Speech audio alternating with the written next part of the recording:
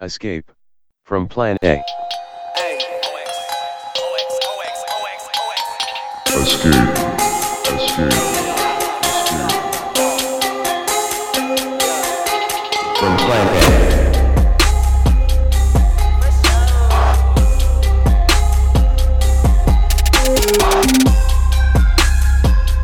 Hey, welcome to Escape from Plan A. This is Teen, and I've got a couple people with me. Chris, how's it going? You're regular on the pod, so I guess people should know you. Yeah, thanks for having me back. Yeah, it's good to hear from you. And then we have a guest, special guest, Dr. Joshua Blum. He is a clinical psychiatrist, I think most closely associated with Bucknell University. Do you want to just give an intro to yourself and explain who you are and what you do? Sure. Yeah, thanks for having me on. I'm a psychiatrist, trained as an adult and child and adolescent psychiatrist, and I work primarily at two universities in central Pennsylvania, Bucknell and Susquehanna universities. And I see students in basically like the student health, like counseling centers there. And in terms of my background, this is not something I typically go into with most students, although occasionally, if it's part of the work that we end up doing, I'll disclose a little bit of my background. But generally speaking, mental health professionals don't talk a lot about themselves for specific reasons, but so that it gives them space for the actual patients to have the floor. But my background is my mother's from Taiwan. Came here in her mid-20s or early to mid-20s. And my father, actually, he's from this country, from the U.S., and actually met her in Taiwan after, not too long after the Vietnam War. And he had actually actually got back from Vietnam. I think not entirely sure he would necessarily live through the experience, but he did. I wasn't necessarily sure, but so actually went back to school, studied Chinese, and then at the time in the 70s, you could not. It was very difficult to go to China to study, but you could go to Taiwan, and so that's where he met my mother. And then they eventually came back to the States, sort of secured his journey, and my brother and I were born here.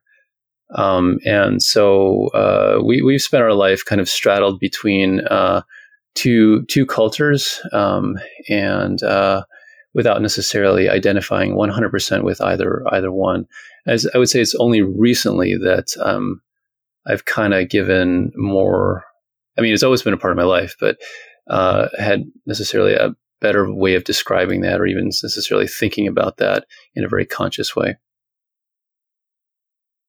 Yeah, that's really helpful, because I think that is kind of how we linked up, right? Was you had I guess you heard the episode that Chris was on, the Mixed Race Pod. Yeah. So after the past past 6 months has been absolutely crazy. So I think for anybody that works in healthcare, and if you work in mental health, then it's just like the mental health needs around the country and probably the world, but I would say definitely on the country are higher than they have been. So definitely no exception there. But I think for anybody that works in healthcare, it's been a rough time. And, for people just in general, I think balancing so many things. But up to that point, I had not necessarily looked into podcasts or other kinds of things that specifically talked about race, for the very reason that it's sort of like part of my life. I live it. I don't necessarily want to think about it when I'm not like working, or when I'm doing something for just relaxation, or you're washing dishes or something like that, and you want to let your mind escape to something else. You don't necessarily want to think about, or I don't necessarily want to think about weighty problems of the world, especially ones that don't have solutions or anything like that you can necessarily come up with so easily. But over the past couple of months, I mean, there's obviously, racial dialogue in the U.S. has increased again. And so I looked, and I wanted to see if, just out of curiosity, what there was available. So I started listening to more podcasts from people of different walks of life, and some are Black, some are Asian, some are. I looked for ones that were of mixed race, that talked about those issues. I only found a few isolated episodes, and a couple of were y'all's episodes, where I think you had a couple specifically on. There was a couple on mental health, and there was a couple on just the mixed race experience. One was, I remember specifically, that was about the male mixed race episode or identity, and I think. CS, you might have been on that one. Yeah, it was. Who else was on that one, CS? It was like you, Chris, and Michael and Anton. Oh, right. Yeah. Okay. Yeah, and then Josh, when last time we spoke, we had this conversation that's sort of going down this path towards talking about choice, and sure. I thought it might make a good discussion for a pod, and so. And I'll just kind of maybe explain for the benefit of the podcast listeners, like why that is, because it's kind of an abstract notion, right? Just to give a little background in terms of how we started was 3.5 years ago or so, like when Trump got elected, we started to see, having been online a lot and looking at the way, Asian people, especially younger ones, were talking online. We started to see like there definitely was starting to be a lot of like bifurcation, and the things that people were talking about became more heated. There was more anger online, and there was more division, and people were going into separate camps. For example, I think there was a big gender divide, like the way men and women were talking about things seemed to be very divergent. And then, we started noticing that there were, potential for sort of like, a right-wing kind of reactionary identity to come up, which we've seen, let's say, a lot in young white men, joining the alt-right, joining groups like Proud Boys, etc. And, and we did see that there were young Asian American men that were going that way as well. And at the same time, we saw that there was, a sort of polarization on the left too, where people who were, who might have considered themselves progressives or liberals were facing, a sort of youth culture that was radicalizing a bit more. Into the left wing, and that can be an alienating process for a lot of people too. Sure. They don't always have the most, just like the right wing doesn't. I would say that you could say the same about the left wing to an extent. And so what we were realizing was that, in this environment where you see polarization and division, like you see a lot of responsible voices try to say, try to sort of hold the center and suggest ways to, quote, transcend this or to see both sides. And it just struck me that, a lot of Asian American literature has been written about the dangers of doing that. Right. And so if you look at two books come to mind. One is Native Speaker by Chang Rae Lee. The other is The Sympathizer by Viet Thanh Nguyen. And and I think Viet Thanh Nguyen's book, The Sympathizer, the protagonist is actually mixed race himself. Yeah. And both books are very similar in the sense of this sort of like division of identity within one individual and this constant flip-flopping and the paranoia that arises from that and all this. So it's a book, right? But both of them follow very similar tracks. And so I felt, it seemed to a lot of us that, we couldn't avoid the choice anymore. We could no longer like pretend to, say, well, both sides have a point, when clearly we thought, okay, one side here is out of their fucking mind. And the other side, while, can be a bit extreme in its own right, it felt like, it was incumbent on us to sort of try and offer a way in to more left-leaning politics that explain things that made sense to young Asian Americans when sometimes, it didn't make so much sense, let's say. And so, that's kind of the broad outline of kind of where we fell on this issue of Asian American identity or Asian American political identity. And what made me interested in bringing this up with you, Josh, was that we started noticing too that the more we discussed it in terms of podcasts and articles and stuff, that we kept coming back to issues of mental health and how, political identity and mental health seem to be pretty intertwined. Mm-hmm. And, if someone feels that there is no valid or available political identity for them, that, that can maybe be a threat to their, personal identity and the stability of that personal identity. So it was hard for us. It seemed to me that there was a real link, but now talking to you, and you're an actual clinical psychiatrist, a mental health professional, I was always curious, how do you all handle these kind of things where it seemed to me that a doctor is a very apolitical sort of presence?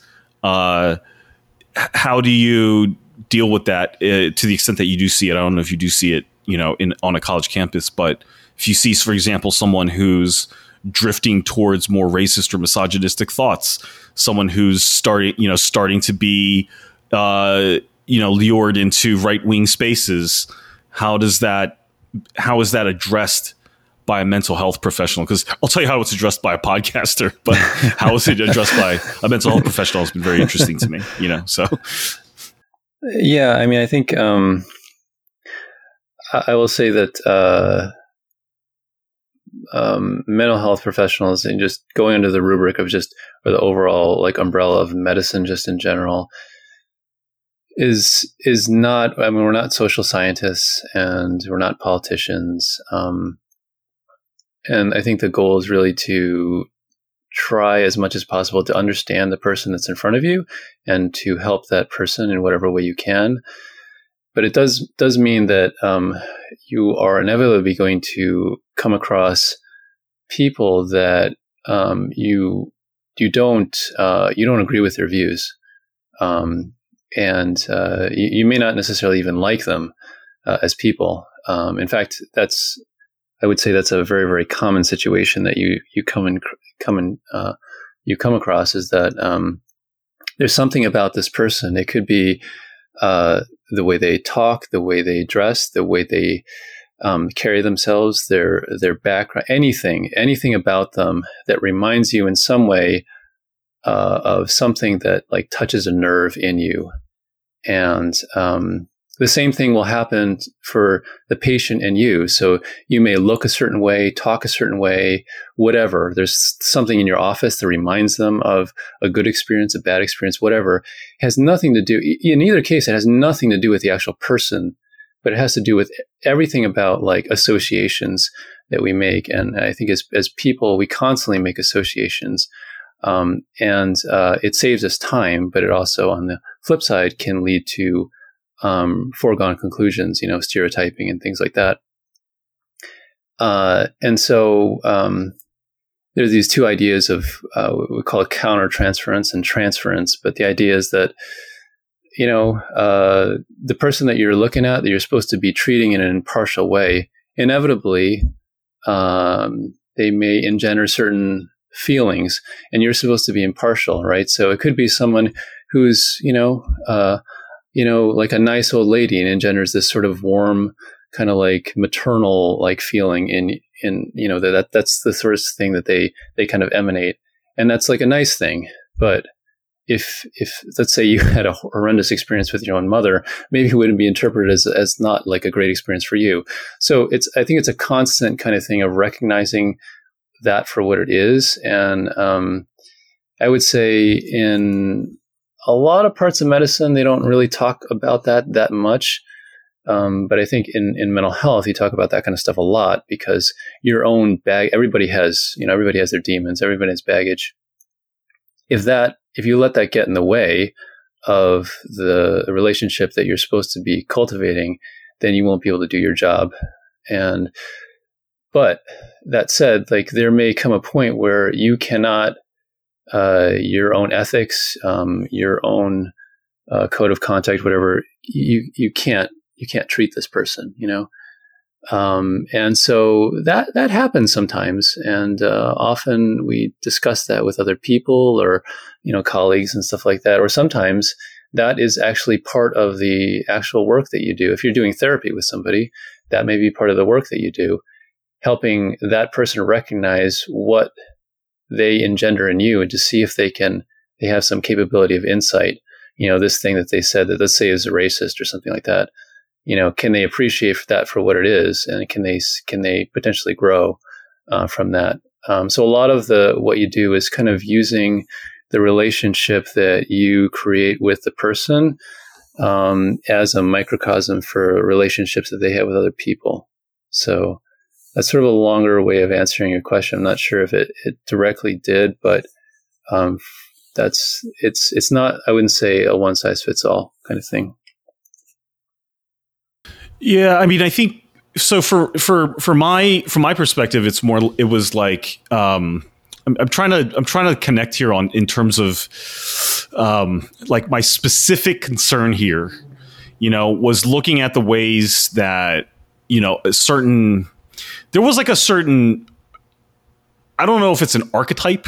I know that's has a specific meaning or something, but there was this archetype of the online angry Asian guy, mm-hmm. right? That was starting to take over certain spaces, and there was seemingly a lot of these guys, and they had a lot to say, and they had a lot of they would seek each other out, and they would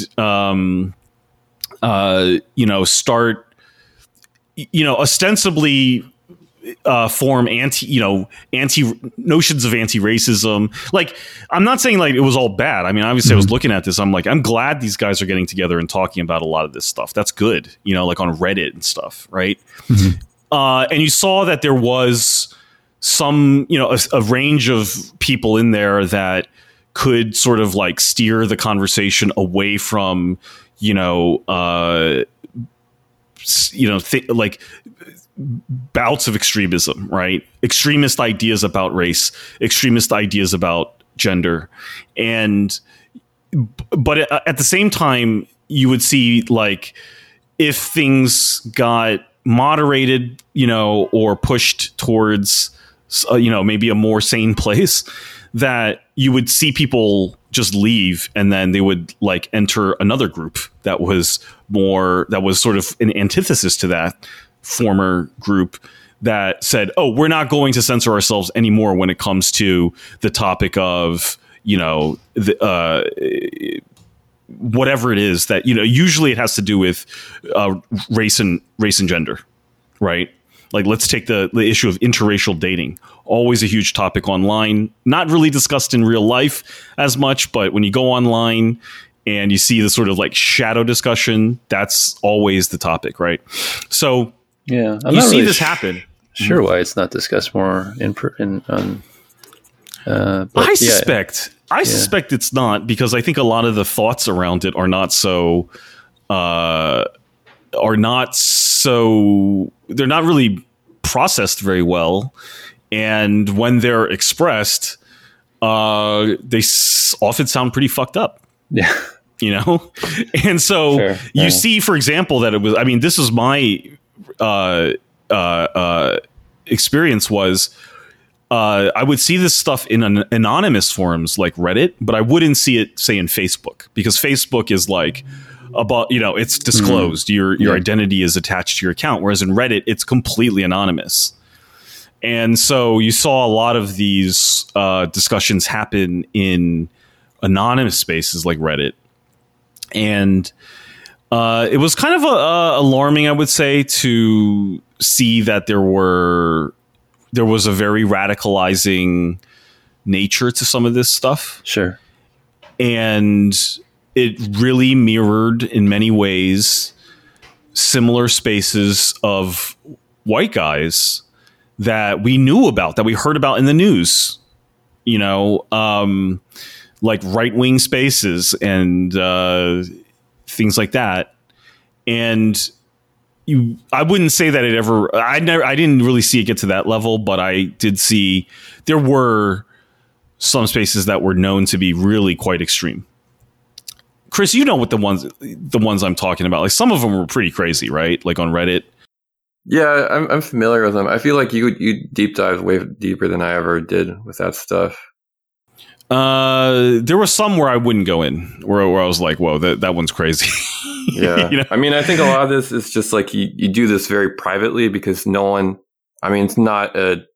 You're not going to win any social capital by coming off as like anti-miscegenation or like interrogating that.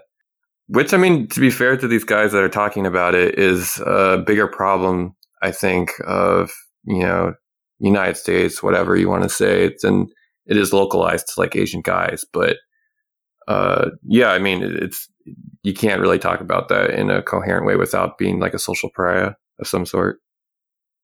I think that's right. And so a lot of us who were either in these spaces or lurking these spaces, we were like, no, I think a lot of these things could be, we were like, a lot of these things could be understood. A lot of these things can be processed, but not in that way. But in order, and I think that there was a nexus there between these kinds of thoughts and how they went from, like, say, personal fixations or something, and then seemed to develop into almost a political identity. Meaning, like, what was just like a personal viewpoint started to become socialized into like frameworks of how to view the entire world, and viewing the entire world as sometimes with a kernel of truth to it, which is the stickiest part, but seeing everything through the lens of a racial hierarchy, right? Seeing everything through the lens of, okay, well, there's a racial hierarchy when it comes to, let's say, dating, and the racial hierarchy when it comes to women in the dating pool versus men in the dating pool. And because you saw that hierarchy there, that meant that, all of life should be, like, all of life in America was therefore dictated by these hierarchies and stuff. And you saw a sort of rigidness to that. And it was a political discussion, I thought. Like, it, to really cut through that, I felt it was something that you needed to talk about politically. And where am I trying to go with this? I guess what I'm saying is, when we talked, because we've tried to talk to mental health professionals before, but not many really kind of understand what we're trying to say. Sure. But in this case, I felt like we did have a sort of understanding about what we're trying to say, is that it seemed like there were a lot of real world issues that needed to be sorted through. It wasn't just personal issues. Do you know what I mean? It wasn't just like, a personal trauma happened to this person, or, something about their relationship with their family. It wasn't just that. It seemed, from our perspective as non-mental health professionals, just talking to people through pods and articles and stuff, that there were questions about the real world that were both unaddressed and kind of fucking with their mental health game. Yeah, totally. Yeah. So that's kind of where, I guess, the sort of gap exists between, like, what we are interested in and then what seems like mental health professionals are able to do. Mm-hmm. I think the Reddit thing is interesting. I can't say I'm like, I use Reddit very much, and I will sometimes recommend to students, most of my patients are students at this point, if they're running across certain things, like particularly like family issues, or let's say they're dealing with like an abusive parent or someone who has a personality disorder, like as a parent, or that kind of thing, that there are some really helpful threads on Reddit to read, because it is anonymous and people will write, they pour their feelings out in there, but it is it is very easy to get lost. I often caution them. It's like, just be aware, like, it's very easy to dive deep and, like, to get to a space where you don't necessarily want to be at. So I think because people, there's so much raw stuff that they stick on there because it is anonymous. And I think that is important, because that's stuff that people are not talking about in a wider kind of venue. I think one thing that, as a mental health person, I mean, as a physician in general, people tell you all kinds of stuff they don't tell anybody. I can't tell you how many times someone has said to me, like, I've never told this to anybody. And, this is like, this may be very, very well be the first time I've met this person. So I've known you for 30 minutes, and you're already telling me something that you've never told anybody else in however many years of living. I mean, that's crazy. So, I mean, it's an enormous privilege that people trust us with that kind of stuff. But I mean, to some extent, we do have to earn that privilege. I think the earning of it is that the people, you have to cultivate a space where people feel safe and talking about these things, but you also have to respect them enough to ask about things that are personal. And it just boggles my mind. Maybe that's not the right word, but there's so much hidden below the surface that people are not talking about, that they will disclose in a setting where they feel safe. Now, it may be stuff that is disturbing for other people to hear. And I think it's probably more positive that they're getting it out in some way, even if it's, in a setting, let's say like the internet, where there's like no accountability, there's very little accountability, but at least they're getting it out in some way rather than kind of keeping it up and bottling it inside. So, because that usually doesn't do great things. So I don't know but I mean, I get very much what you're saying, because like, I think it's very difficult to tease apart. This is a purely personal issue that you have, because let's take something like, I don't know, systemic racism or something like that, right? It has clear personal like implications for your life. But then if you're in an environment, let's just say you're in a workplace, or you're in like a college campus or something like that, that has all those issues there, and you're stuck there, then you're essentially trapped in that situation, right? And with limited means. And of course, that's going to affect your mental health. And you're going to have, if someone just checked off the different symptoms, they'll say, well, you have like, major depressive disorder, generalized anxiety, PTSD, all these different things, but never actually looked further into the reasons why. Those are just descriptive terms. They don't tell you like the why behind it. If they don't look a little deeper into why someone is having those reactions, then they never really, in some ways, you're just kind of putting a Band-Aid on it. And so it is important, I think, for as a person who works in this field to be curious and to continue to ask why, because there may very well be nothing you can like physically do about it. Like, can you solve, like, let's say you're seeing someone who's Black. I mean, can you solve like 400 plus years of, slavery and the implications of that in this country? No, you can't necessarily. But can you create a venue where someone can start to talk about that and start to piece together how that may have affected their life, if it had? Can you open the door to that? I mean, because everybody's a little bit different. You can look at someone and say like, well, they look like they might be having this issue, but until you ask, I mean, you don't know really. So, in many ways, I mean, I usually tell folks it's not, I'm not here to tell you what to do. My job is to help you, like, navigate that space, and we'll work through those things together. But I think it's often presumptive for someone to just come to a conclusion prematurely about some of these things without asking why. If that makes any sense. It does, particularly the what you said about how so much goes unsaid. I think there is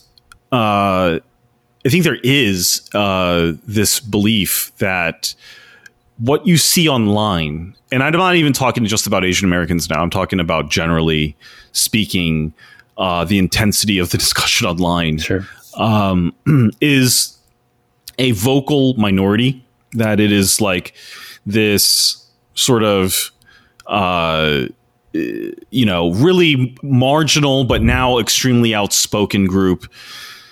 And I think a lot of people like to, let's take the like issue of incels, right?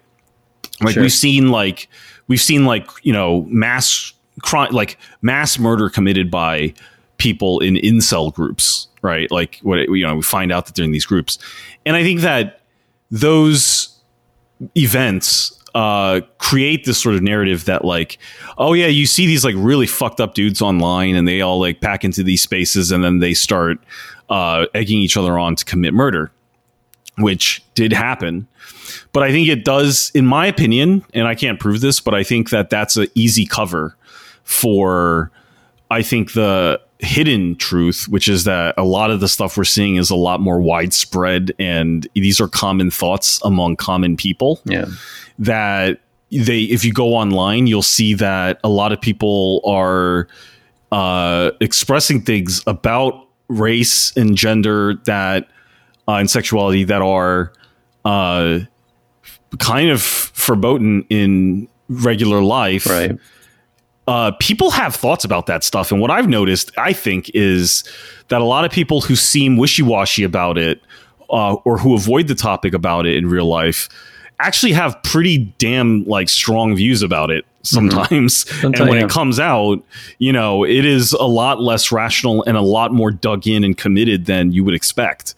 And that kind of was eye-opening for me. But that's how I think it is. I think that's how it is. I don't know if you agree with that. That's always been a suspicion of mine. I do. Yeah. Sometimes it's right in your face. Like especially since I've moved, I did a lot of my residency training and stuff like that. That's it's like where you've already finished medical school, and then you have a certain period of like apprenticeship. Like usually, it's for psychiatrists is usually 4 years. Mine ended up being 6, but. That was in New England, and then I worked there for a while. And then we relocated to central Pennsylvania to be a bit closer to family. And it's just a different part of the country. It's I had gone to medical school here as well, at Penn State, and so I'd had a little bit of exposure to kind of the area, but it's fairly homogenous, and it's largely white.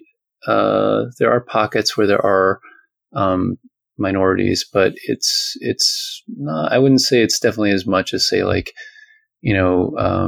say like New Jersey, which is not that far away, or parts of New England. There's a reason why it's called the South of the North. So I don't think I've ever seen so much blatant racism that has come out of people's mouths when they are like when someone's like psychotic, or when somebody is intoxicated. Like there's no filter, right? And so all kind of stuff comes out. And this is generally your experience in Pennsylvania, or is this like working with at your job? Well, this has been like, I would say this has been, you see a lot as a psychiatrist. If you work in a hospital, like an emergency room, you'll see this regardless of where you go. But I would say much, much more so in where I live now.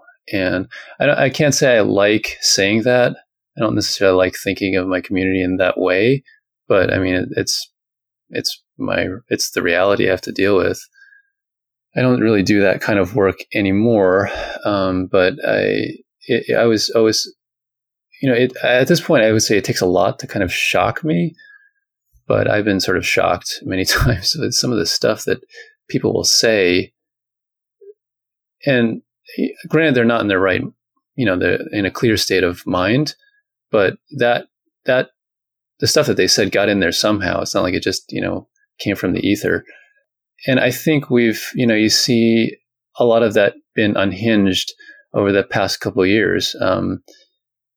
And I would say one of the campuses where I work at, it wasn't a week or two after the election in 2016 that people would scrawl all kinds of racial kinds of things on the sidewalk and things like that.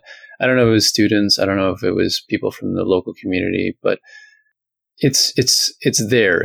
I think it's the way I kind of look at it now is it's there. It's brimming below the surface, and I think people need to find a way of channeling that. I will say that, in many ways, I think, we all have our biases. We all have our prejudices. I would go so far as to say we're all a little bit racist in our own ways. And so I think the thing is, like, it's part of our work as people to kind of learn what those things are. Because it'll change how you interact. I mean, if you have children, it's going to change how you influence them in their views. So, I mean, I think that aspect of things has been eye-opening in various ways, and not necessarily always in a good way, I think, unfortunately. Yeah, I think the environment online was very much like that as well. For me, like, I was on Reddit like a long time before a lot of other people were, and Reddit actually used to be a pretty like highbrow place, if you believe it or not. There used to be Reddit was actually like the highbrow upvoting site. The other one was Dig. Dig was the shitty lowbrow one, right? And Dig went out of business. And there was one day where like everyone from Dig, like in 1 or 2 days, migrated over to Reddit and just destroyed the place, right? And so Reddit became what it is today, which is seen to be a more lowbrow kind of place, whereas before it was seen as more academic and more intellectual. Now it is what it is. And I started noticing, and when I started, and I wasn't interested in politics so much as I was like just in like nerdy kind of, science subs and stuff like that, history subs. But then, when Trump came out and began his campaign, I started kind of going more into political and Asian American race specific subs. And I was attracted more to like places like Our Politics, where people were talking about this. And I was shocked at how casually racist people were, and particularly towards Asians, because there seemed to be online, at least in nominally liberal spaces, an idea that a generally accepted community ethic that there are things that you cannot say about certain protected minority groups. There's certain things you can't engage in homophobic stuff. You can't engage in anti-black stuff. Sure. But for some reason, when it came to Asians, everyone was down with ethnic jokes, cheap ethnic jokes, not necessarily like hate, but like, just cheap ethnic jokes and stuff like that. And I realized, and I started noticing too, if you gave pushback on it, you were seen as sort of like, shrill. You were seen as, making, we can't make jokes anymore, things like this. Right. Sure. And it was kind of infuriating for me in a way. And so that sort of experience started pushing me towards these Asian American spaces. And what I found was, holy crap, people are angry as hell. I was like, wow, I didn't, they're really, really angry. And that sort of in my experience started illuminating a little bit about Asian American people I knew in real life. I think that the stuff that I was seeing online was sort of the unspoken stuff that a lot of the people I knew in real life probably carried with them, on a day-to-day basis, but couldn't really say it. And I felt in a way, like you said, it was healthy, I think, for it to get out there into the open a little bit, for people to express it online. But there needed to be an actual proper discussion about it. There needed to be, you know what I mean? Like, right. It couldn't just be people flaming and unloading. Yeah. Right. Like, you should come here and look for an actual constructive discussion. And I think for the most part that happened, but with effort. It took a lot of effort by a lot of people to push it and nudge it in that direction. Yeah. But I think my suspicion is that was a net positive for public mental health. Yeah, this is an outlet for it. I mean, I often, when I think about this, I think about, so some of my, I grew up in the 80s. Some of my favorite movies when I was a kid are a lot of these movies that were done by John Hughes, like 16 Candles and Breakfast Club, Some Kind of Wonderful. And it's very interesting. Like, for some people, they watch those films and there's like instant nostalgia because they lived a life like that. But when I watched those films, when I was watching them as a teenager, what was depicted on screen was very, very different from my own life, and I was never going to have a life like that. So they were kind of educational in a way, because I was like, all right, this is how a certain subset of the world operates. Like the people in my high school that are have this kind of life. This is kind of like I didn't really know any better. There was no internet then, or there was, I guess, but it was sort of very rudimentary. I kind of viewed them as educational, but a lot of those films, like I've gone back and rewatched most of them, and I still like them for what they are, and I really enjoy them. And there is they hit a certain moment in time, but there are certain characters and portrayals of things, and that you would not, I would hope you wouldn't see today. And I think they depict a more or less universally white sort of middle to upper class kind of experience, and that was sort of I guess the majority. But so when you had people of color in there, I mean, they're often playing like a caricature or a stereotype. Let's think of like, Long Duck Dong and 16 Candles. I don't know if you've seen the movie, but I mean, there's so few roles, I think, for Asian Americans that people had to kind of just take what they could get. But I mean, it's a pretty it's funny, but on the other hand, it's like also pretty offensive kind of role, that particular one. And I think when you say that to other people, especially if someone who isn't necessarily, someone who's white or someone who's never really thought about these kind of issues before, they may look at you kind of funny, because they're like, well, but that was his role in the movie, was just to be comic relief, right? But it's also at the expense of you didn't necessarily have to make you could have, you didn't necessarily have to play into the cultural kind of stereotype. So I think that the fact that got made at the time, because I think if it got made today, I think people would flag it. But at the time, I don't think there was necessarily that idea. And so many people grew up watching films like that and many, many others like that. And they get these ideas. Like if you grew up in a town like where I live, where there's a handful of people of color, really, there's more because it's a university town. But I mean, just sort of generally speaking, especially some of the surrounding places. I mean, your idea of what, say, like a black person is, or someone from somewhere in Asia is going to be through media that you consume, and if that's problematic, then it leads to these weird ideas, or what you get from, say, your parents, and who knows where they got theirs, right? So I think a lot of this stuff is there's a element that's kind of bred into, I don't know if that's the right word, but kind of permeates the milieu of the culture that is problematic in many ways. And so when you bring that up and start to think about these things, it's like, wow, there's a lot that I was kind of may have been influenced by, and other people were influenced by, that I had no control over, Yeah, that specific. So I watched that movie a long time ago, and but I've heard more about Long Duck Dong than I remember about him. But Chris, do you remember this came up in that movie, the Netflix one? It was about to all the boys, to all the boys I loved, to all the boys I loved, and so I think she played. It's about a mixed race girl.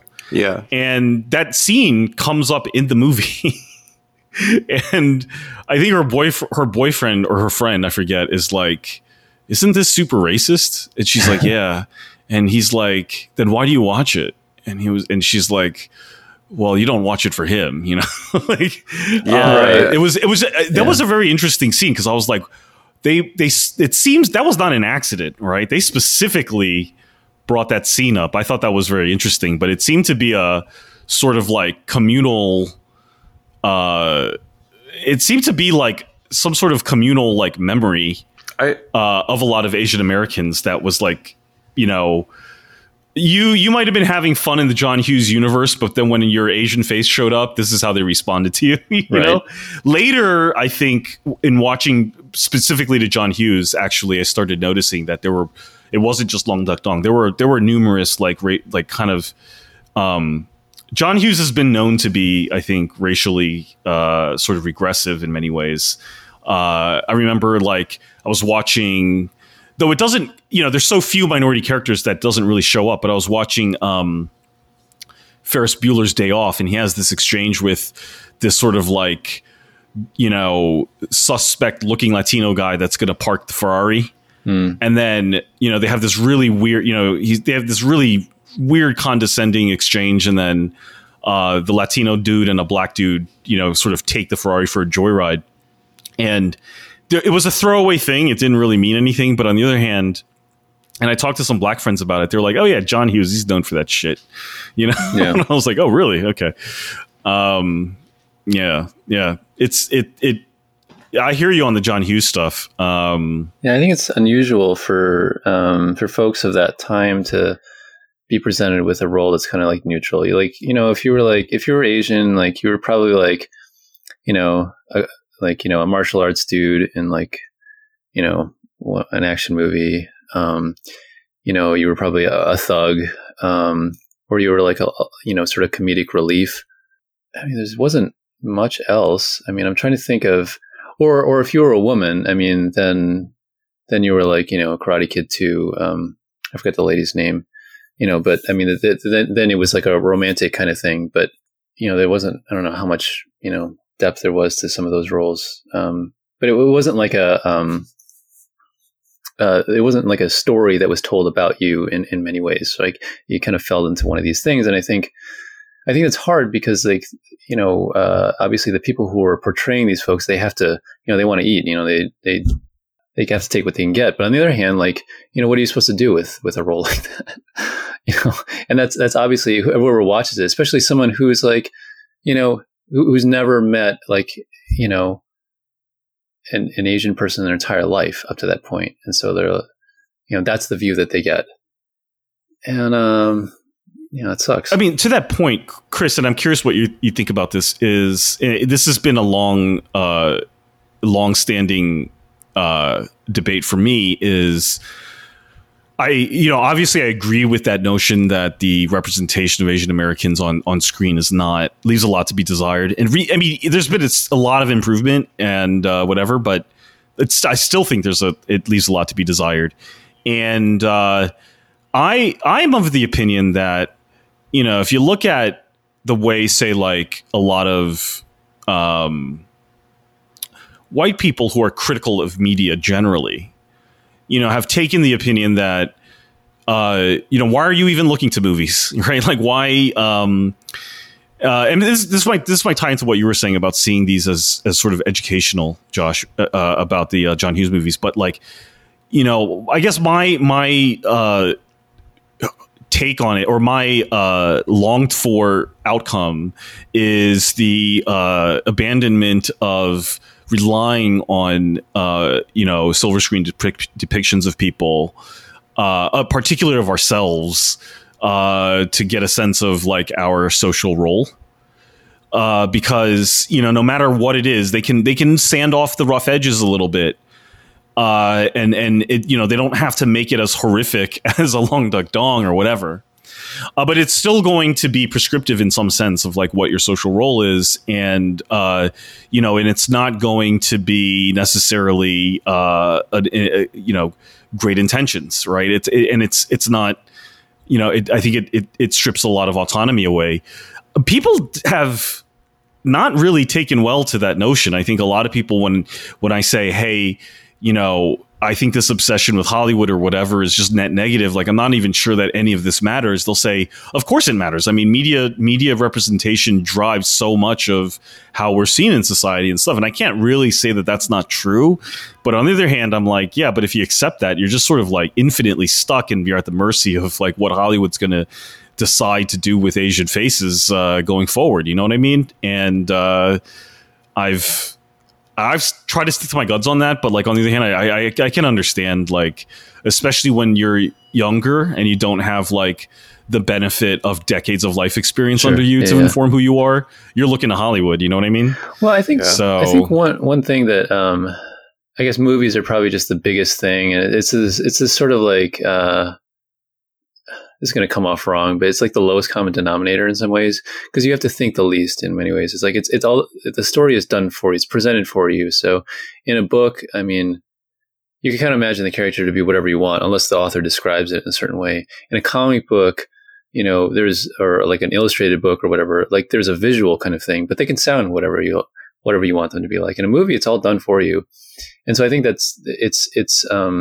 maybe I don't say the truest to life, because that's probably not necessarily correct, but it's the closest to, like, I think, reality that all these different forms of storytelling kind of is, at least the way we have it now, I guess.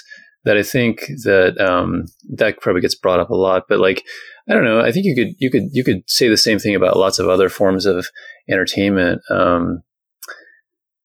Books, you know, how many books have an Asian character as the main character that's meant for like a mainstream, like, can you imagine, like, you know, there's no reason, say, like, I don't know, like, what was it popular about Harry Potter, like, there's no, I mean, did it matter necessarily what his racial, like, component, you know, his background was? Not really, right? I mean, it's a story about a kid, right? But so, you know, how many books or how many comic books, I mean, have like or whatever, you know, are done with this kind of in mind. I think the default often is like, well, just do it of a white person, because that's sort of like, you know, that's sort of the default. It's interesting, like when I read books like to my kids, and you have to often actively seek out picture books for children where there are non-white faces, right? And so, because my children are growing up in an area that is fairly homogenous, I want them to be just, you know, we've taken them places and, you know, travel and that kind of stuff, you know, before COVID, to expose them to different things. I want them to get a sense of they're growing up in a world where people look and do things that are different from the way they may see it, you know, at their home, and that's okay. But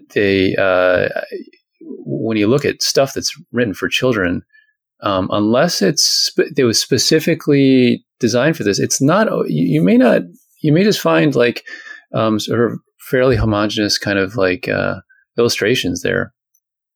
And so sometimes you'll see like occasional, like, you know, there'll be like a blackface or like someone who's like darker skinned, but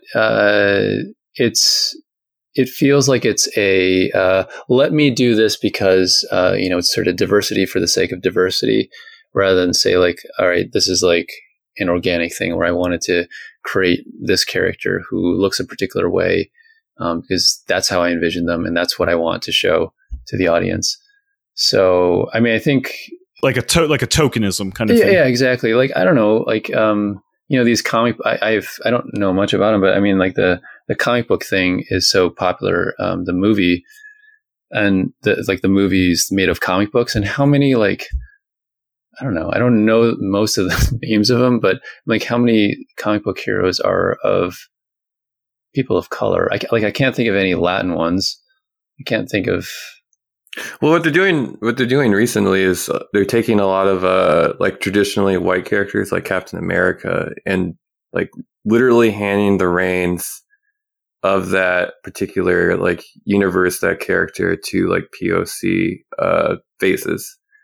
And so it's like it's this weird thing where it's a push by Marvel, whoever, to include diversity into their movies. But it's also this thing where it's only bestowed through like the hand of like white power. Like you're given this thing. It's a gift by white people. I don't know. I have mixed feelings about that, because, you know, if you're going to change the fundamental nature of the character the way it's been for all this time, just to satisfy like a subset of folks, then like, why are you doing that? I think it's like, I don't know. The other thing too is like, you know, you think about the reverse situation for all the times when they could have had an Asian actor or in that role, and they went with someone who was white. You know, I think of like the Kung Fu series from the 70s. I don't know if they actually with Keith Carradine. Yeah, I don't know if they did things to make him specifically kind of look more Asian or whatever. And I don't remember exactly his exact kind of makeup, but that whole idea of like, you know, I don't know, white guy goes to Asia, gets whatever, and then you know, kind of comes back and is now a fish out of water. I mean, it's an interesting story, and I think it's been done a lot, but this is a wider thing. Like, why do we have to keep telling that story? Like, you know, let's tell a different story. You know, I think I want to go back to the point you were making earlier about lowest common denominator, because I think that is kind of answers the question that we're asking now, because I think all this is deeply linked to this idea of mythology, the kind of the things and the ideas that we continuously pass down and retell. And I think I'm coming at this because I've just been getting off like a big Jung kick. He separates it, this triad into the conscious, personal conscious, and collective unconscious. Mm-hmm. And within the collective unconscious, that's where myth really kind of grows the significance, and it is the thing that you kind of pass down from generation to generation. And I think what is really enlightening about watching these movies that are like pretty lowbrow, like John Hughes or Marvel or whatever, to a lesser extent Marvel actually, I think, is that they're going to be a little bit more vulgar, but like upfront about the mythology that they're trying to tell. Right. One of the movies that we watched recently together with Plan A was Gremlins. Gremlins, okay, yeah. Yeah. And I think that is one of those examples of a movie that is like pretty lowbrow and like kind of tactless, and also just really unfiltered. I was just shocked at how honest I think it is the portrayal of particularly like anti-Asian racism at that time, but it's still pretty prevalent now. And there's a lot to unpack there. I don't want to go into like the whole do a whole analysis of that particular movie, but I think there is a lot of value in analyzing like these like young adult lit and things that are targeted at children specifically. Yeah. That being said, I do agree with Teen that this, like, when you become hyper focused on analyzing and deriving a lot of value from these movies, from Hollywood in general, even like the highbrow stuff, some of it just oftentimes feels like kind of an emotional toilet. What is the end goal here? Is the end goal to like derive like what is this mythology that we keep retelling ourselves that obviously isn't true, has a lot of problems, and needs to be examined? Or is your goal to try and like get Hollywood, get young adult fiction, get whatever institution you're kind of examining and reform it so that's not doing that anymore? Which I'm not saying as a value judgment you shouldn't become an actor or a screenwriter and try to change that. I'm pretty ignorant about those worlds. I don't know what it's actually like. I think it is important for like young kids specifically too, but even adults to have that representation. I think there is value in it. But I think for us who are kind of like not involved with that industry and kind of watching on the sidelines, there's a lot of value that you can derive from kind of pulling that stuff apart and putting a closer lens on it without also maintaining some distance. Yeah, it's interesting. It's interesting though. Like, sorry, but you know, as they're trying to quote clean it up and offer more, you know, POC representation, etc. Like, you realize that, you know, they're not really omnipotent, right? Like, there's still underlying cultural assumptions that were forming these things in the first place. And if you try to contravene them, as you can see now, you get culture wars. You know, you get real life antagonisms about what they're doing in terms of trying to diversify, you know, what were formerly all white comic book heroes or whatever, you get really, really, sharp divisions in real life when they try to turn what was a male character into a female character. They don't have, like, Hollywood doesn't have full reign to do whatever it wants. It tries to do it, but then you realize, like, there is still an underlying cultural assumption there that will resist that, and you see it. Like, you see these, like, wars that people have had over making, like, the Ghostbusters women. Sure. Right. Like, it's crazy. Yeah. So, yeah. I think one thing too, this is maybe another way of looking at it, and I forget who I heard this from. I wish I remember but I think, if you grew up, watching these films or reading these stories or whatever, consuming these different things, and you didn't see or experience people that, kind of look like you. I don't know. Like, I just, when I was a kid, I didn't expect it. I really didn't expect anything like that. And so, I don't know, Star Wars or something like that, when I was watching that when I was a kid, it didn't even really enter my head that, you have, like, a largely white cast, and you have Billy D. Williams, who's black, and you have a bunch of aliens. Can't really tell, but, like, there's not necessarily a ton of representation there that can, like, sort of widespread. But as a kid, it didn't really matter. Like, I didn't expect there to be, like, any of these stories to be written for me. I'd never experienced any, certainly not as a mixed race person. There was nothing. And I didn't expect it. So I think, in one way, it does teach you how to put yourself in somebody else's shoes, because the main character doesn't look like you, a different background. You don't identify with that person. But there may still be some element of, like, wish fulfillment there. Like, how many people wanted to be... Actually, let me push you on that a little bit. You think that's true? I mean, I grew up with Star Wars too. I don't know if I identified with it less than, say, like, a white friend did. Like, I don't know about that. I don't know necessarily if Han and Luke, or, let's take those two being white, necessarily made the story any more theirs than mine. Right. I'm not sure about that. Is it? Yeah. I don't know. I mean, we may be saying the same thing.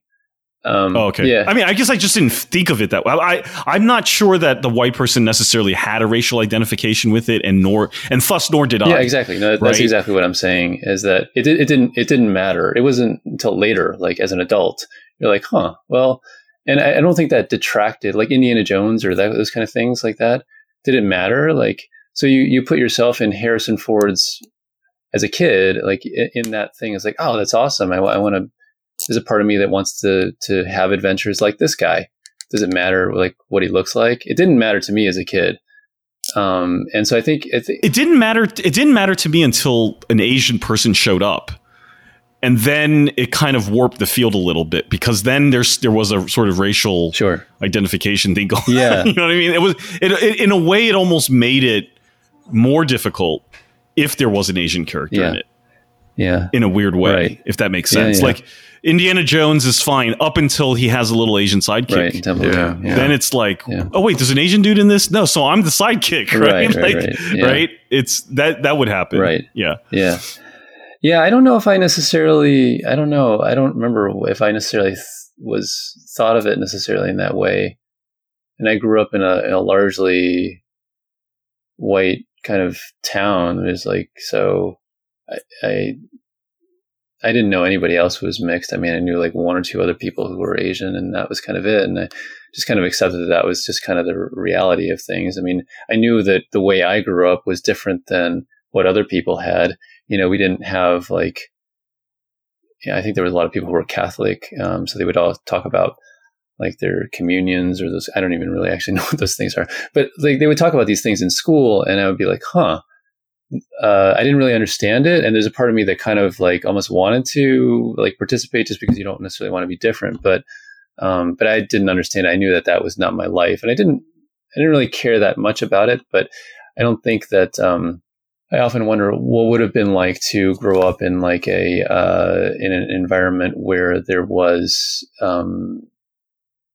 I don't know, like you can identify more. So you'd brought up the idea of like choice. And I know as a kid, when this is like a minor thing, I guess, but I've heard this from other people, like when we had to fill out like standardized tests forms, like there was usually a demographic kind of thing. And they would, when I remember first being aware of this in first grade, we had to fill, the first time I'd taken a standardized test, and then there were 4 choices, and it was like Caucasian, or maybe it wasn't, it was for little kids. So it was probably like white, black, and I don't know if they said, I think they had like, it was like Chinese or other or something like that. And then there was like, Hispanic. And then they said pick only one. And I remember like not really knowing what to do. And it was like one of these things where you had to take the test like over the course of a week. So every day you would have to fill out that form.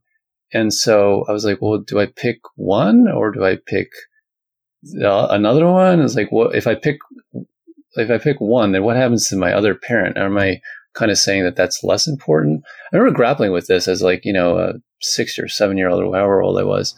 Oh, wow. Yeah. And not really knowing what to, I don't remember. I think sometimes I would pick white. Sometimes I would pick Asian or whatever the way they characterized it at the time, just to kind of like, I would flip flop and just to kind of like, well, I don't know, I'll be different today. And, neither one was entirely like correct. And then eventually, there was an other, box, like a number of years later. And then since then I've usually checked the other box. There's usually like a space next to it. And sometimes I'll write in mixed, or sometimes I will check in both if they say you can pick more than one. But it's like a little thing like where you're kind of like, you're asked to make a choice by society, not because that's necessarily, important, but it is important to somebody, I guess, that you fit in a certain like, category that they can easily kind of like identify you as. Did you feel a particular attachment to when the times that you did mark mix down? Was that something that like made sense or brought clarity to your identity more so than marking multiple? It's a good question. I will admit that there's an element of like, why is it your business and why do you want to know? And like who cares?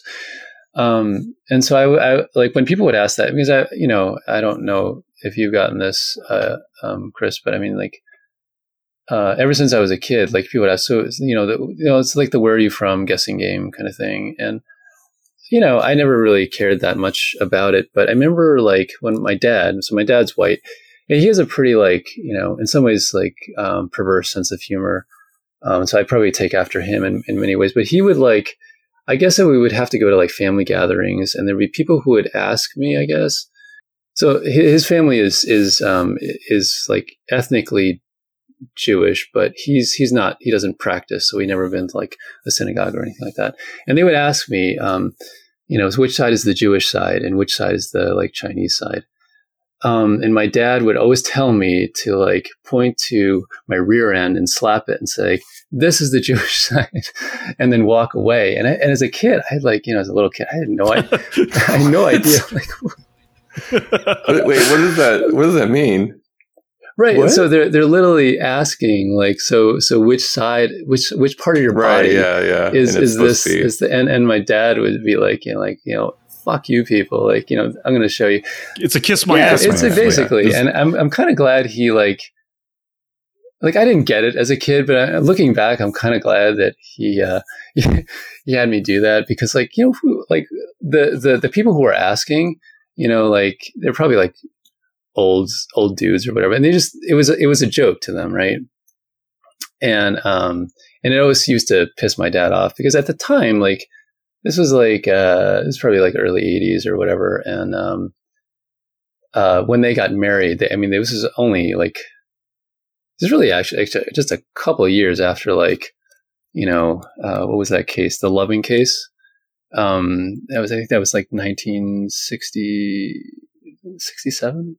He got married in the 70s. So it was really a couple of years after that where it was even legal to actually marry somebody who is not your own race in the U.S. And they had a really rough time with both sides of their family, and a lot of issues. And it was, I think, pretty unusual at the time for people to. They used to get a lot of comments, a lot of stares, and that kind of thing.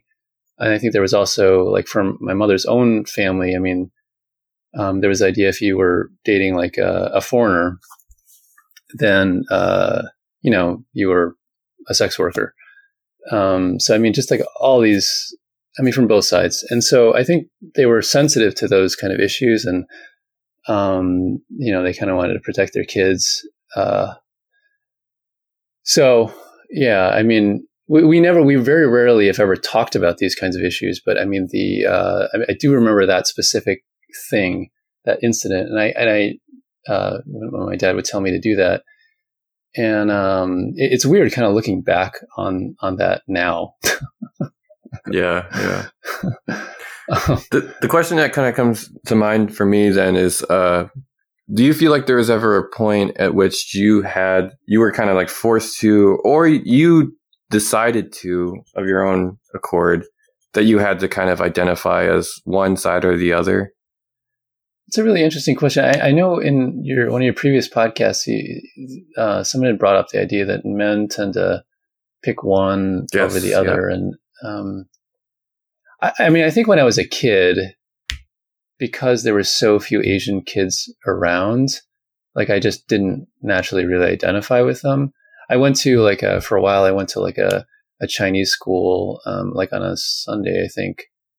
We spoke some Mandarin in my household, but did your dad speak it at all, or is it just your mom? Yeah, he did. He does speak some. I mean, he lived in Taiwan for a year, but most of it was in English. My mom, when you talk to her on the phone, you would never know that she's not native speaker. Though she gets that question a lot, like when people see her in person, like, do you speak English, kind of thing. There's another whole other thing, but I mean. We spoke English at home for the most part, but yeah, I think, I think my parents both felt it was important. Like, I understand some aspect of this part of my culture. But as I got older, no, I mean, I've always resisted kind of making that distinction, that choice. I mean, I think there's an odd thing as human beings, like when we have choices available to us, we get overwhelmed and we want it to be simplified. I guess apparently Henry Ford, I think, like, the Model T only came in one color, like black, because he felt like people would just get overwhelmed with choices and they needed just to be told what to do, when it came to that kind of stuff.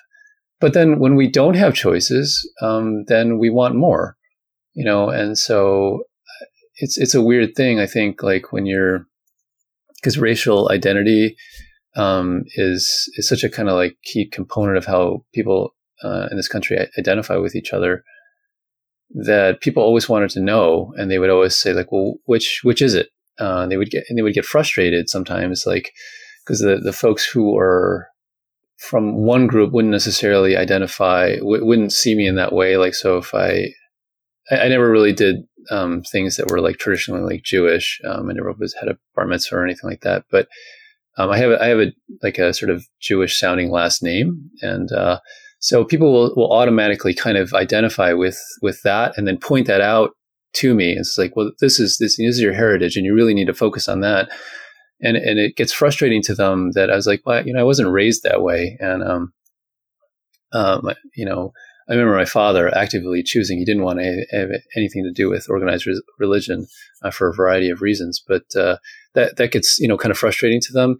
And the flip side, like when I would go, I often would avoid a lot of the groups, like Chinese Students Club, or there was even a Taiwanese Students Association, like where I went to college, and I would sometimes go because they would have food, and they would have Chinese food that they would have, like, but they would often, they kind of didn't really, if I knew somebody there, then it was okay. But if I didn't know anybody, if I just sort of showed up, there would usually be someone who was a well-meaning person, but would come up to me and say like, can I help you? Why are you here? I would, I would give my little pedigree, and they'd be like, oh, okay, well, go get some food then. It's like, and the part of me, they'd be like, well, fuck you too, and I wouldn't go back, So I think when I would fill out those forms, those demographic forms where it's mixed versus one or the other, there's a part of me that I don't want to say took perverse pleasure, but I was like, why are you asking? Just kind of leave me alone, So I'm going to be as vague as possible. Or I'd give like a smart ass kind of answer. Like when someone asks like, where are you from? Where are you really from? I'm like, I'm from New Jersey. And like, no, really. And then we get frustrated, but yeah. So anyway. Yeah. I a lot of times I feel that the question of like, which side do you identify more with is a bit disingenuous. And, it's a hard thing, I think, for anyone in our perspective to kind of argue against, because if you look at the statistics, it's not a particularly fine thing. So, someone from the Plan A discussion group shared a Pew study that came out, and I think it was 2015. Mm-hmm. And it was about race and social connections for mixed race people. And they asked questions to people who were specifically like half white, half black, and then half white, half Asian. And there's also some breakdowns of like other ethnicities. But what was surprising is that for people who are half black, half white, they were much more likely to identify with the black side than the white side. In fact, even more so were they more likely to identify as a black side than say that they were mixed. I have the stats right here. It's 58% to black, 19% to white. Whereas the white Asian people who were asked this questionnaire, 60% were likely to say that they were identifying as white, and then 33% said that they identified as Asian, whereas 55%, a higher percentage than the people who are half black, half white, identified as mixed. And I think it's hard. I think this is a statistics that is hard, but not surprising to most people. I think there's kind of a notion that if you're half white, half Asian, that you have like this chameleon-like identity in which you can use whatever like the situation requires to kind of use it to your advantage as a political identity. Like that's a very negative idea of how people think of that identity. And I don't actually think that is true. When I look at those statistics now, these days, I think it's emblematic of Frank Chin's idea of racist hate versus racist love. The idea of like white people expressing like racism through like one way, which is generalized hate and like disgust for your racial identity, depending on the political circumstances. Whereas a racist love is sort of like a thing of like the Charlie Chan, the comedic relief, a lot of the racial depictions of like model minority. And I think a lot of that gets projected on half Asian, half white people, because I think the question of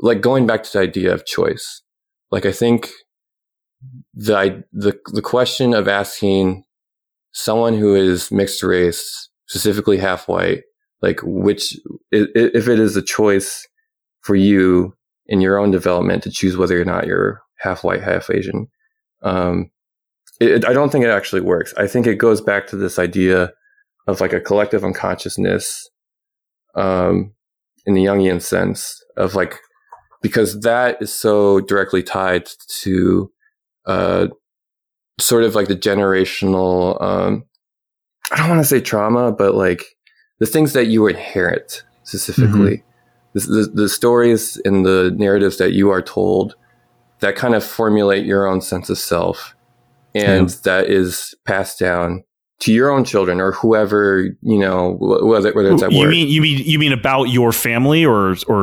cultural stories or myths? I mean, I think for Jung, he defined it as like a much broader thing. Like he saw a collective unconscious as a thing that was you could find consistent patterns across cultures.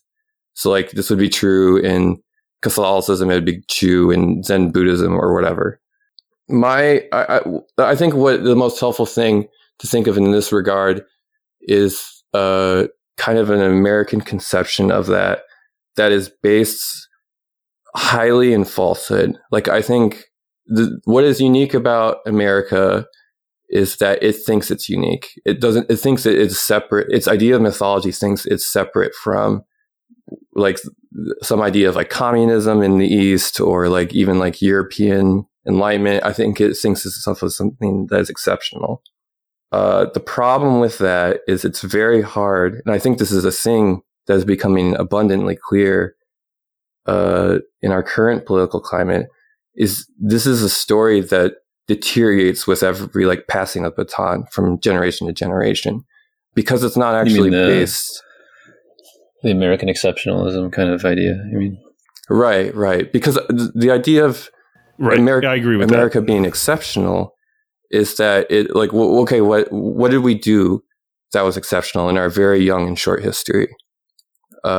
Democracy, in liberalism, whatever of those romantic ideas you want to say. I think it was World War II. I think that was the big. I mean, I really think that's really, at the end of the day, it's about World War II and the emergence of, and that's why our obsession with superheroes is this sort of like righteous. Really good point. I mean, that's what we are. Yeah. There's this comic book actually that I recently read. It's called Whatever Happened to the World of Tomorrow. Author's name is Brian Fees. He illustrated it as well. It's an independent comic. It's like a graphic novel. And he touches on this very idea. Like this is the idea of America being the best, was sort of this, in the like late 30s, like pre World War II, being like, if we look ahead into the future, jetpacks for everybody, flying cars, no disease, these kinds of things like that. And it didn't come to pass, but there was a period of time like after the war where it was like, we're going to fight communism now. And then part of that was the space race. We put a man on the moon and all those other things where there was there was exploration and these other things like that were important, but then it kind of like, it kind of died out, the space program is not anything like what it used to be. And so this idea that we're pushing and making new frontiers and all this other kinds of stuff is like, I think particularly like, when there was all the stuff happening around Vietnam and everything like that, I mean, it was kind of less and less salient. And, we've, as a country, we've never gone back to the moon, after those Apollo missions. So, I mean, I think that idea is like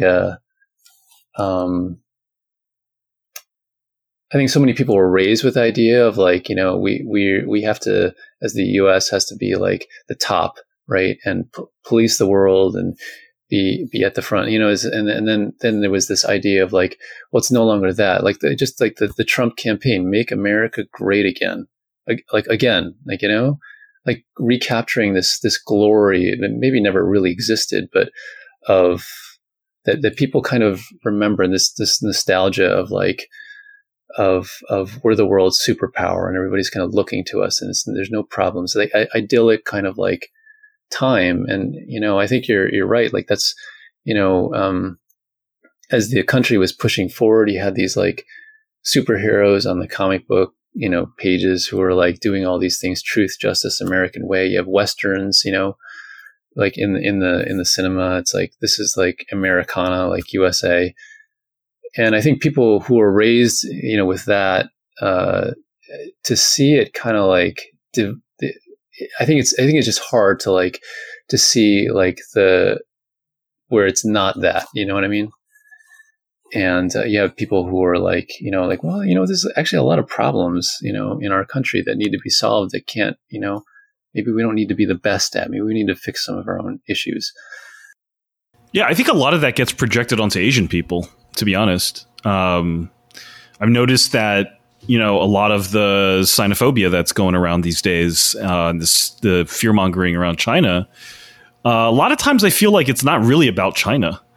Like a lot of the ways they talk about China doesn't really ring true in terms of like what I've experienced in going there. Right. Like it's not a very informed discussion about China, but it's often seems to be more of an internal debate about what we are, like, you know what I mean? Like and COVID really brought this out in terms of like, this sort of like underlying feeling like, we need to all the failures around like how we responded to COVID. Yeah, scapegoat.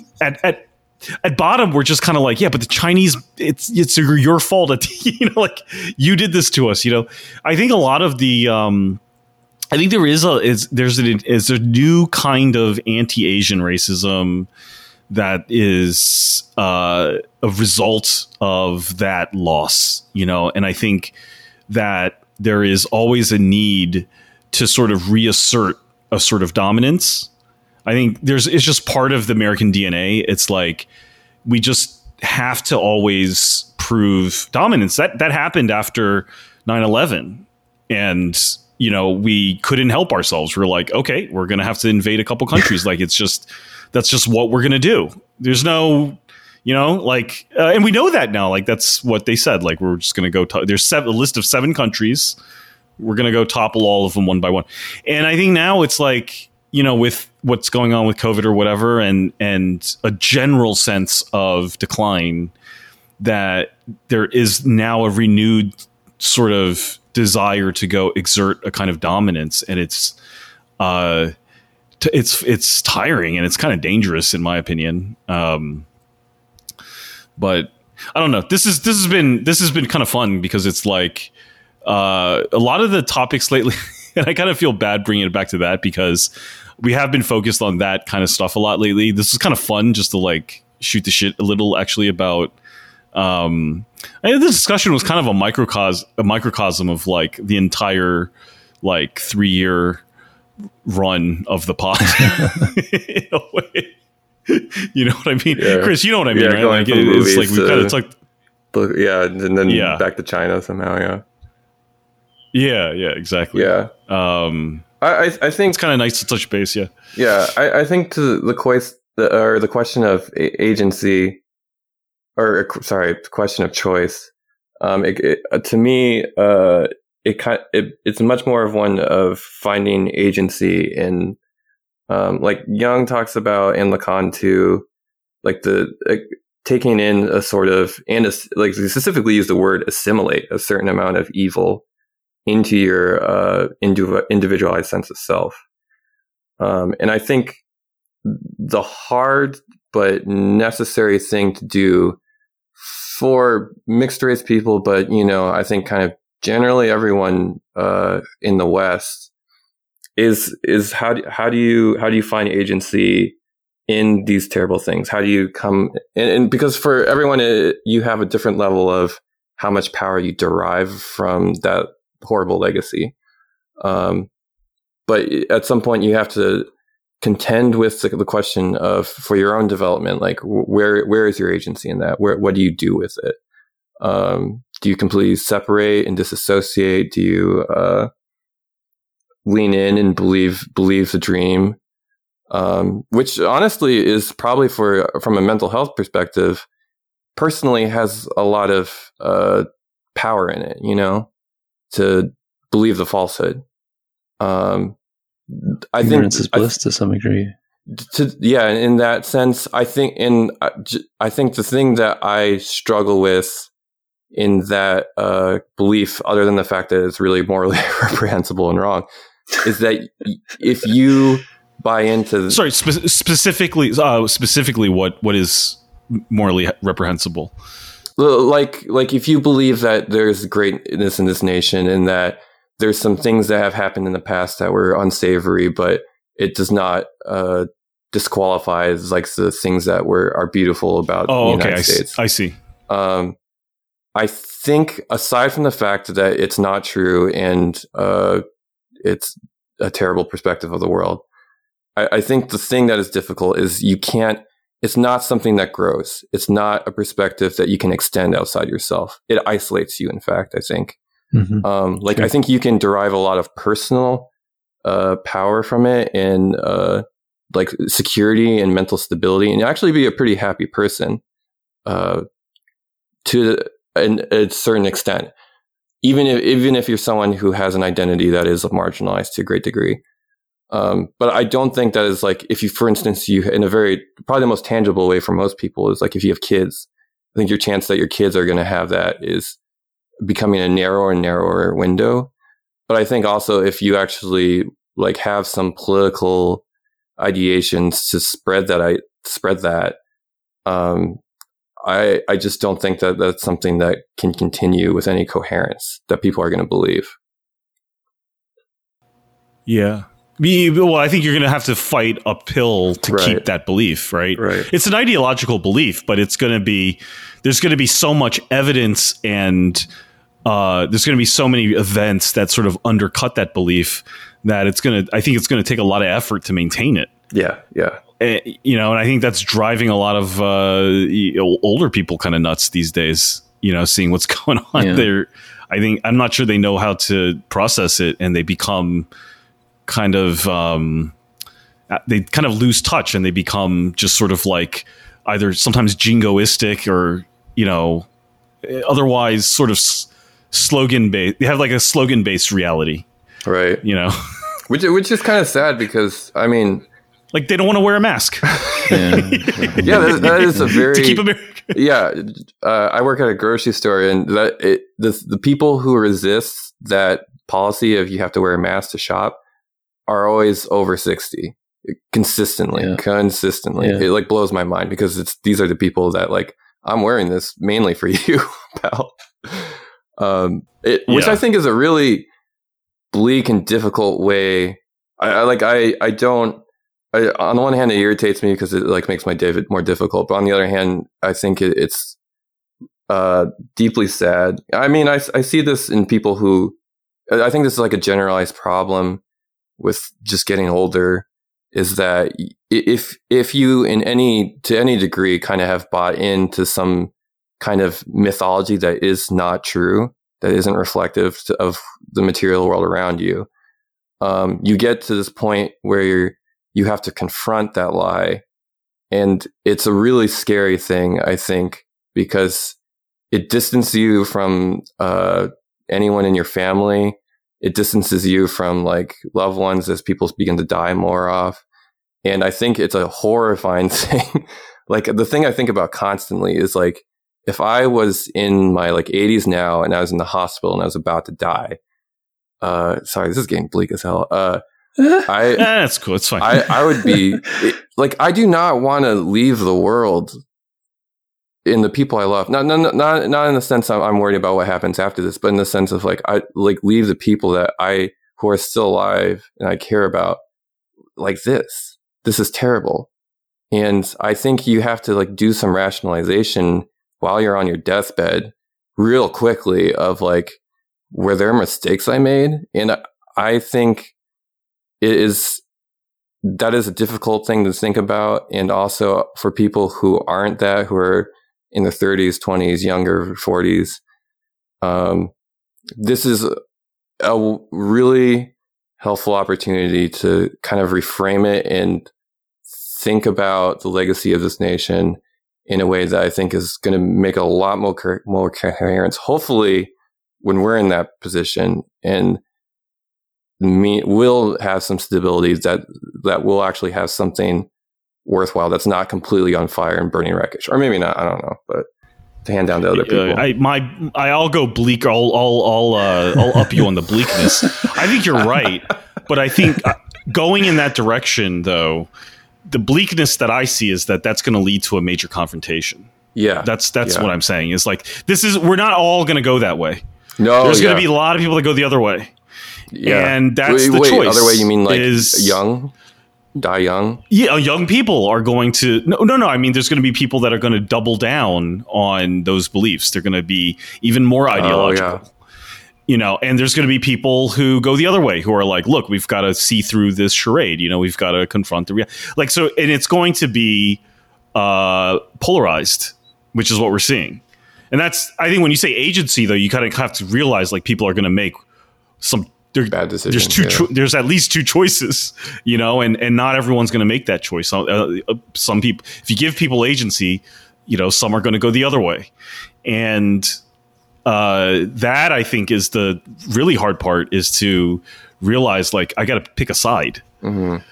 That's the thing that I keep coming back to lately. And the more, we've talked about stuff when it comes to just the everything from your personal identity extending out to political identity, extending out to notions of ethnicity or whatever. It's like you kind of have to make a choice now in America.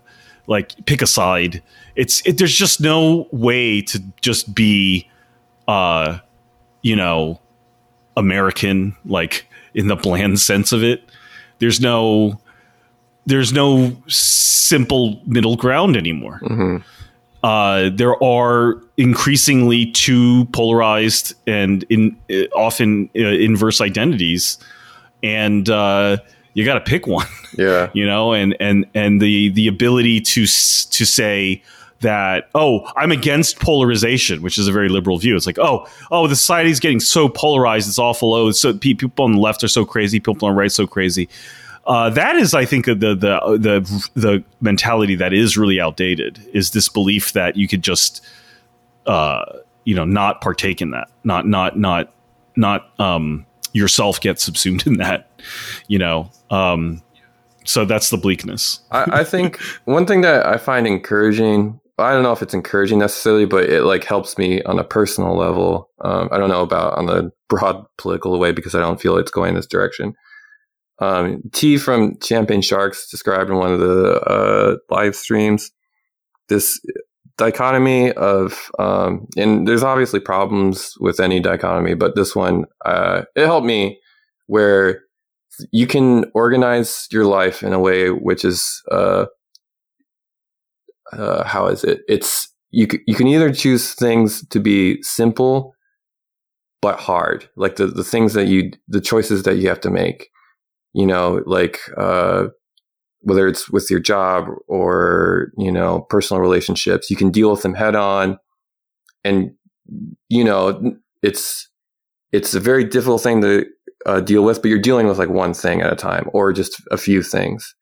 Whereas the inverse of that is it's easier, but it's more complicated. And what that means is, you have to, in general, I think is complementary with this idea of like the mythology being a lie thing, where you have to lie a lot to keep these different like systems going that keep you from having to deal with like a singular problem. So in a way, it actually is also very difficult. But I think it's easy in the sense that like in the moment kind of thing, you can kind of just tell a lie and then like gloss over it.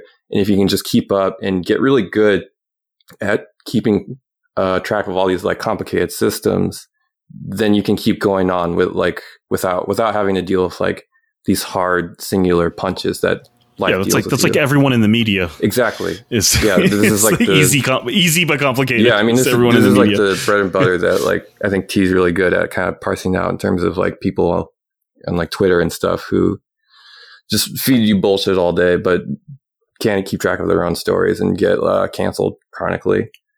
The thing that I kind of derive satisfaction is I get consistency.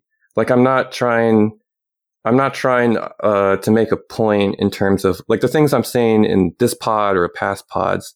I'm not like wedded to these ideas. It's just these are the things that I'm consistently seeing. Like whether it's on Twitter, some bullshit movie that just came out, or like reading Jung, I'm like seeing patterns, and it's helpful because then I can take it back to my real life, and it all like starts to make more sense. I don't know. I mean, I can't say that like the general social movement of the United States is going in that direction. But if you can find that in your own life, whoever's listening, I think that is something I find encouraging. Yeah. I think, I hope like, one thing that happens for folks over the next, because of a lot of the world shutting down, is that people will take the time to think about some of these harder questions that they might have pushed to the background, and think about how they kind of like apply to their own lives. Because I think the answer is a very individual one. Because what's right for one person is probably not going to be right for somebody else, and so I mean, it's going to be: do you feel okay with your own choices?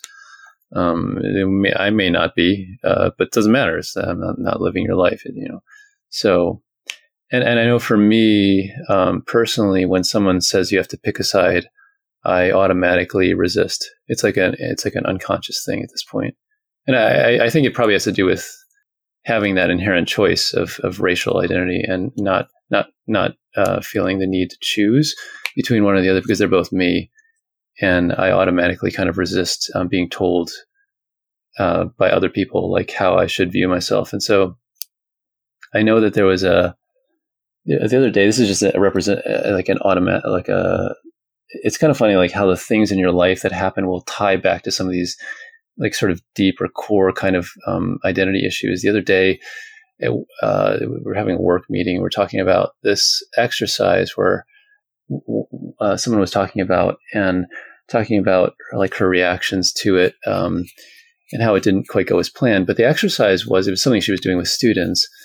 And I guess this is done, but it's like, I don't know if you've ever heard of this, but it's an exercise where it's like a debate kind of exercise where you're given a certain number of people and it's in a scenario in a hot air balloon, and the hot air balloon is sinking, and the group has to figure out who of that group they're going to toss out to save the group from crashing. Have you guys ever done this exercise before? It's just like the trolley where you like you have to pull a switch to save either 5 people or just leave it. And like, I think it's I think it's kind of like that. This is like, I don't know. I've never heard of this before. And I think it's actually kind of a horrible exercise in many ways, but you're given like hypothetical people, like, but so you could make it. I think they usually use celebrities, and and so the idea is like, you're supposed to, as a group, come up with the idea that you really shouldn't throw anybody out, I think, but I don't know. I think it's like a very perverse exercise, and it kind of brings out the worst in human nature. When I heard about that sort of thing, I was like, wow, this is like really effed up. And I kind of looked it up and I was like, wow, they actually do this in schools and stuff like that. Why are we instilling these kind of values in kids? But the experience that I had was a very visceral kind of reaction. I mean, it was kind of maybe nauseous. The idea that you're going to like choose based on these arbitrary kind of categories or ideas, and you're going to like, because that's the exercise, you're going to throw somebody out of the balloon and they will die and your balloon will go up and you'll live. It's like, I don't know, it just seems horrible that that's the conclusion. I know it's like a hypothetical kind of thing, but I know if that were me and this was a real situation, I would basically fight tooth and nail and figure out and say like, no, we're not throwing anybody out. We're going to find a way to land this balloon safely, or we're going to we're going to figure out a way to do it without tossing people out. Because everybody's life, I think, has value, and who are we to say like yours has less. I don't know. So it's like, but that was like a like for me, I had that kind of reaction because I think of my background, but I think someone else who didn't necessarily have that might have an easier time making that choice and be like, yeah, whatever, toss out Mussolini or whatever, or whoever. Maybe that would be a good thing, but whatever. I mean, so it.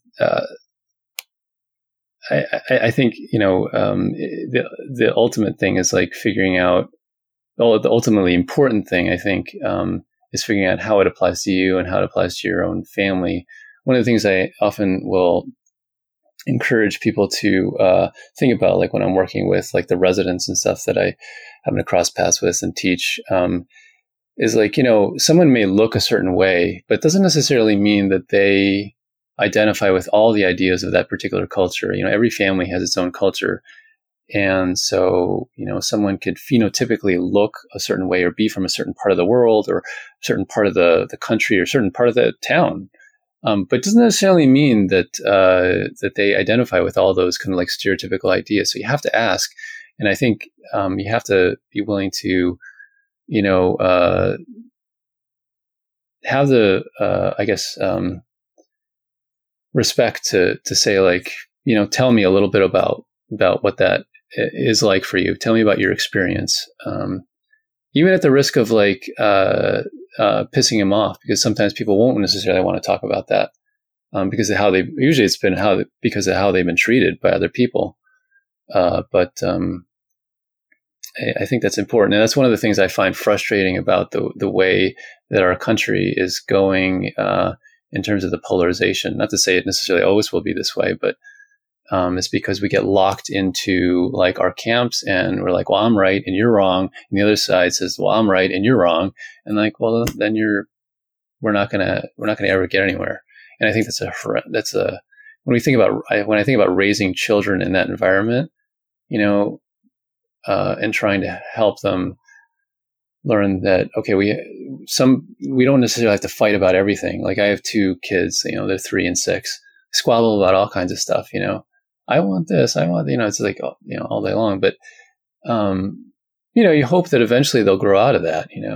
The brain develops and you learn how to like think about things logically. But when we go back to that like 2 or 3 year old mentality where you want what you want, and you want it now, and if you're not going to have it, you're going to have a tantrum. There's no logic to that. You can't logic a 2-year-old, And if that's the way we're gonna operate as a society, then that's not a good thing, I don't think. The thing I thought about when you're talking about kind of the assumptions that you are attempted to make with clients versus kind of needing to leave your assumptions at the door and like ask them the difficult questions that even they may not want to answer. Is we've talked about on the podcast, and I don't know if you've heard it, the distinction between high context and low context cultures. Are you familiar with that, Josh? I think I've heard the term, but I don't actually know what that means. Can you refresh my memory? In like social interactions within a given culture, there is like a great deal of information that you can glean from someone based on like the status in society, the way they carry themselves, various details, and the acceptability to bring up that information into conversation is much more acceptable in a high context culture versus a low context culture where that is not acceptable. And whereas like the United States is like seen as a very low context, same thing with like New Zealand or Australia, parts of Europe, but less so.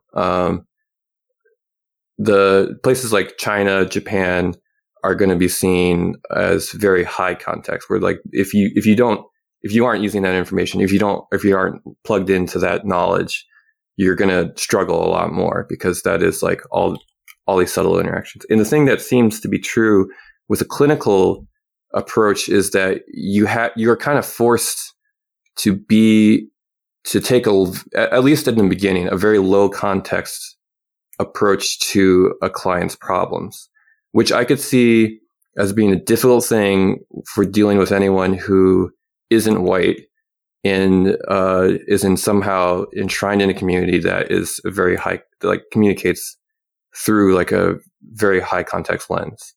Yeah. I don't know. Is that something that correct. Reflects like things that you've encountered? Absolutely. Yeah. Yeah. I think it's tough. Cause I think so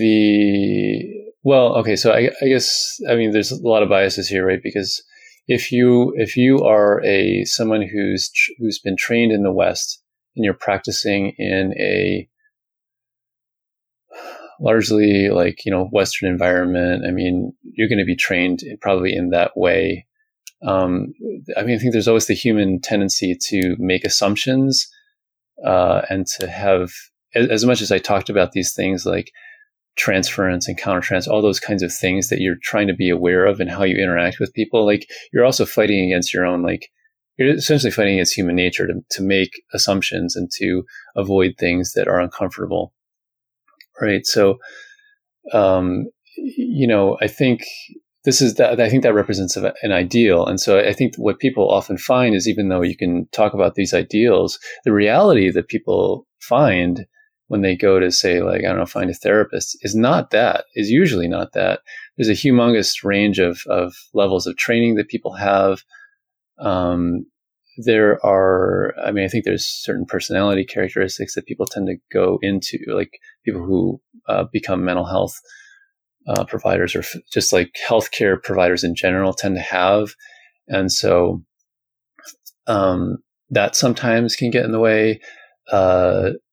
When this is a whole separate thing, and I don't necessarily know if you want to get into that, but there's like the idea of like training someone to be culturally competent.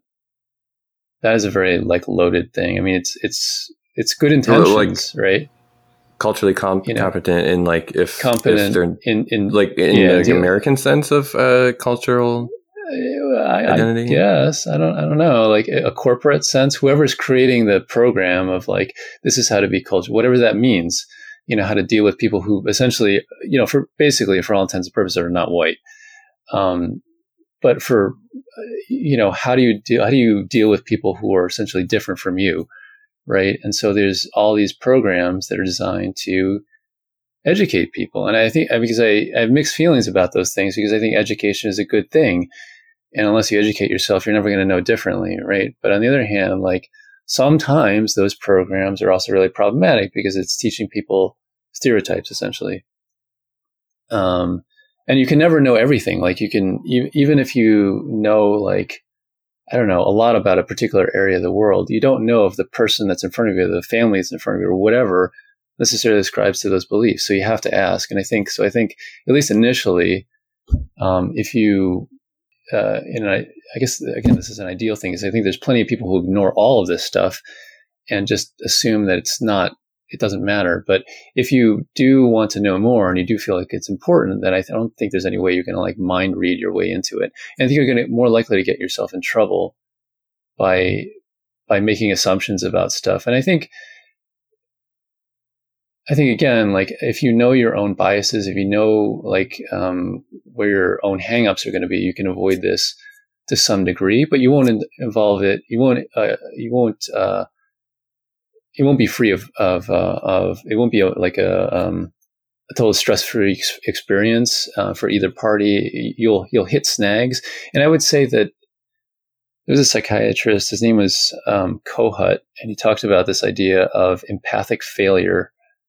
And the idea was that in working with somebody who, let's face it, everybody's different from you, right? So you will inevitably do or say something that causes a rift in your relationship.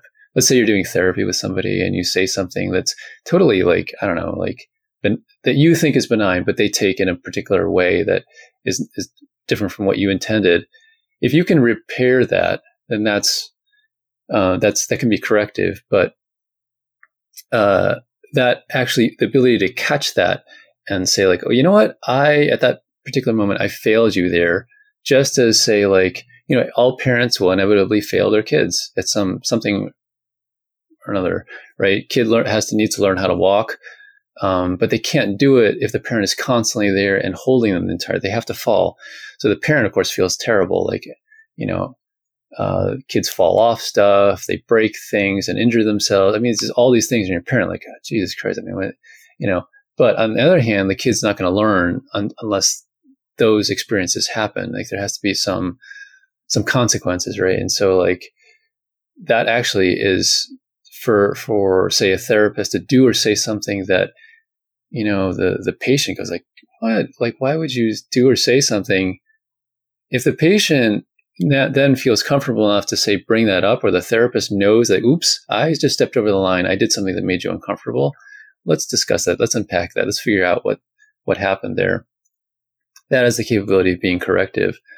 So I remember when I learned that idea, I was like, wow, that felt enormously freeing in some ways, because it means that you're gonna screw up. Like, I think I spent a lot of my time dealing with with medications and, that aspect of things, like people are going to have side effects. They're going to react poorly to stuff that you have given them, and they take it and they trust you. But can you work through that? And I think that can be helpful, especially for folks that they don't necessarily have to give up so quickly. And that's again, to bring it back to the wider scope of things. Like, I worry when we just have these very one-sided arguments, and we're just butting heads with each other, that we're getting to that point where we're just giving up. We're not trying to work through things, because which, I mean, working through things is basically your entire job, right? Yeah, it's an entire job. But I mean, with any kind of like human interaction, like let's say it's a spouse or something like that, it's not gonna be perfect. You're gonna have all kinds of issues that come up, and so like unless you are willing to stick it out for the long haul and just not give up, I mean, there's obviously times when you have to, like, all right, fine, I'm just gonna walk away, and did the best I could. But if we learn that, okay, someone doesn't agree with me, well, like, fuck you, and like that's that, because you never really know. Like, that person could have had a horrendous day, and they're just not able to process, the argument at that particular time. Like, you have no idea. So I don't know. I find that personally frustrating. The upside to that, though, I think, is that if there is an upside, is I think that the nature of the disagreements are becoming more clear. Like, this isn't just, what I'm seeing is that this isn't just about, people operating in bad faith, or people being, overlooking the common ground or whatever. I think we're having real disputes, in society that are splitting us along lines that, in a way, it's not like the fault line's opening up. Mm-hmm. It's like the fault line was always there, right. But now there's an earthquake going on along the fault line. And I think in a way it's good. There is an upside to it, in the sense that, and I've experienced this in my life, is like, for those of us who understand that we're on the quote same side of things, that it seems to be a sense of like higher purpose now, because the stakes are so high. And my friends with kids, for example, like, they're, a lot of times in the past, like, me and my friends were like a bit apolitical, or we were like a bit, we like to talk about like barbecuing meats, you know what I mean? Like, we don't like to talk about much more than that, and honestly, in a way, me and my friends were very like, juvenile in the way that we hung out with each other, because, what do you want to talk about all this like heady stuff for? But now that you can't avoid it, now that like these things are absolutely real, and everyone has been having, like you said, you were hoping that maybe this time people would go home and maybe, or spend some time really thinking about and reflecting on what's, what really matters, or that. I think that's happening for sure. Yeah. And that's changed the way I interact with my family and my friends. It's a noticeable change in the way that in those interactions happen. We talk less about barbecuing meats. We talk more about, we talk about like, well, what's going on with the school, their worries about school, about opening up, about why some people aren't taking this seriously, things like that.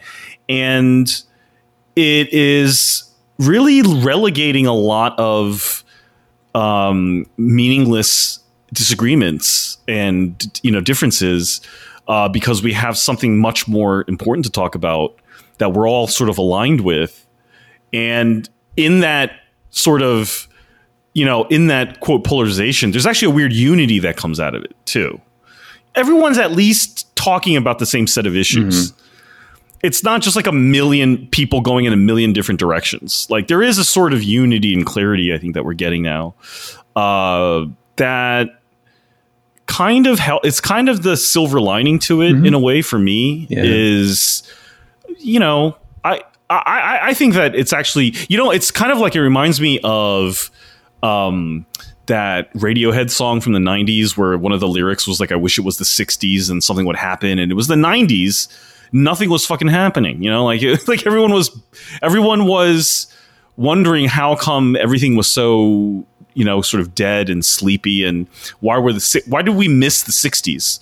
And then 2020 came and no one's talking about that anymore. You're like, oh man, you know, we living in this, you know, we're living the 20s, 30s, 40s, 50s, 60s all at the same time now. Yeah, totally. So there's the upside to that, I guess. I think that is like a lot of these issues that are were front and center for like a minority of folks are now being talked about in a more widespread kind of way, and I think I think that's great. Yeah. There's a YouTube thing I'll sometimes watch. It's I think what's the guy's name? He's an NFL player, Emmanuel Acho, I think, but it's called Uncomfortable Conversations with a Black Man.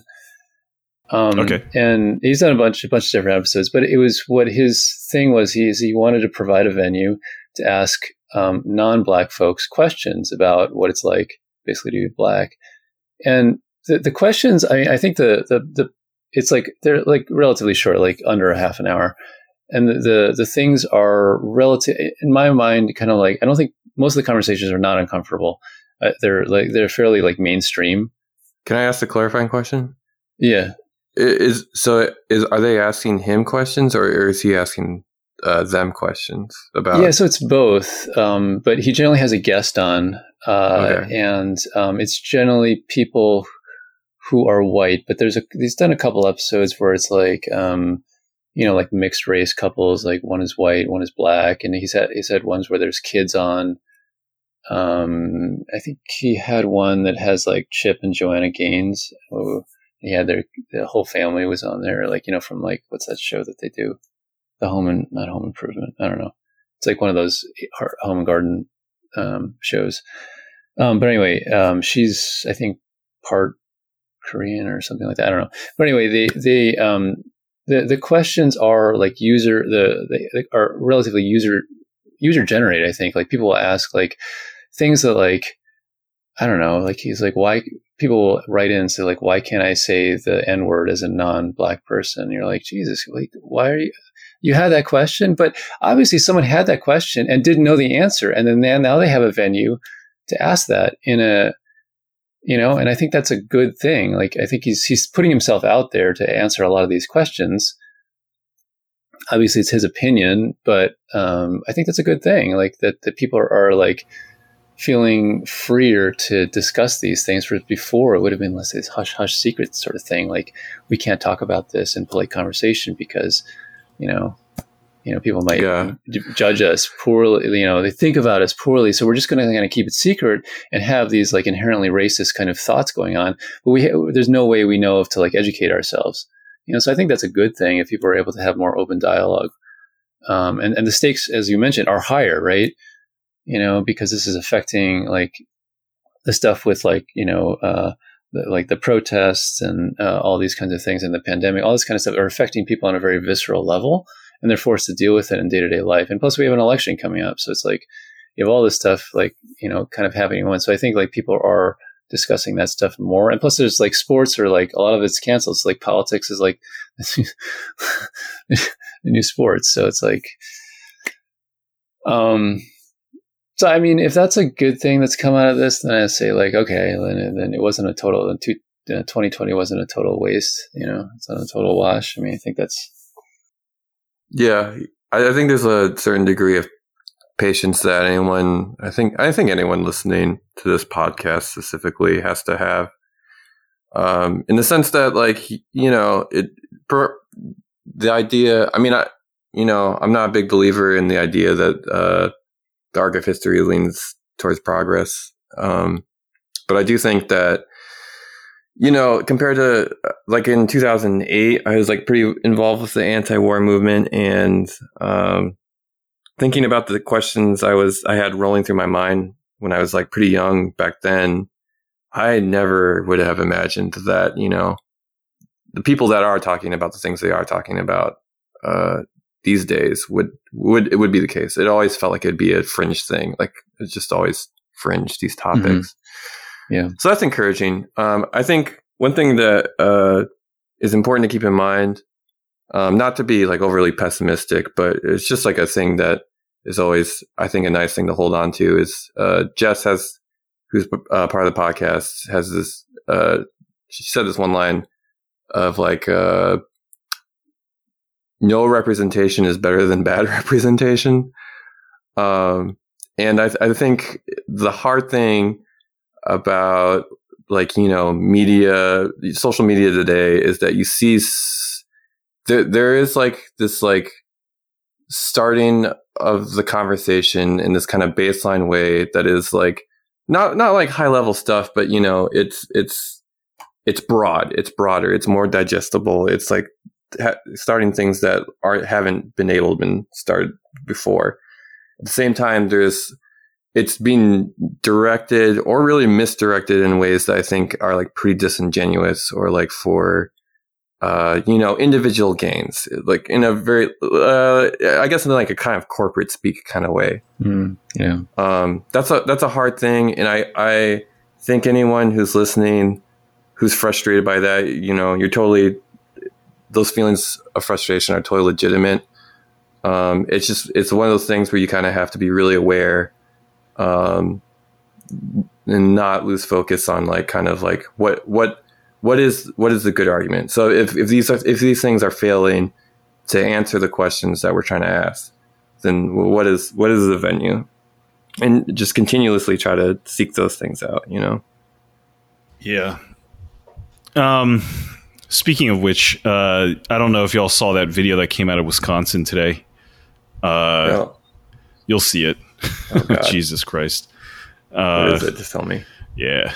It's just that the cops kill this man in front of his kids. He's like walking away from the cops and they just, Oh my God. yeah. It's online now. 2020 is a cursed year. It just is fucking insane. Yeah. One thing I will say about that, I mean, that makes it very different from, say, like the 60s, is that we have access to this kind of stuff all the time in a level of detail that I don't think people necessarily in previous parts of history had access to.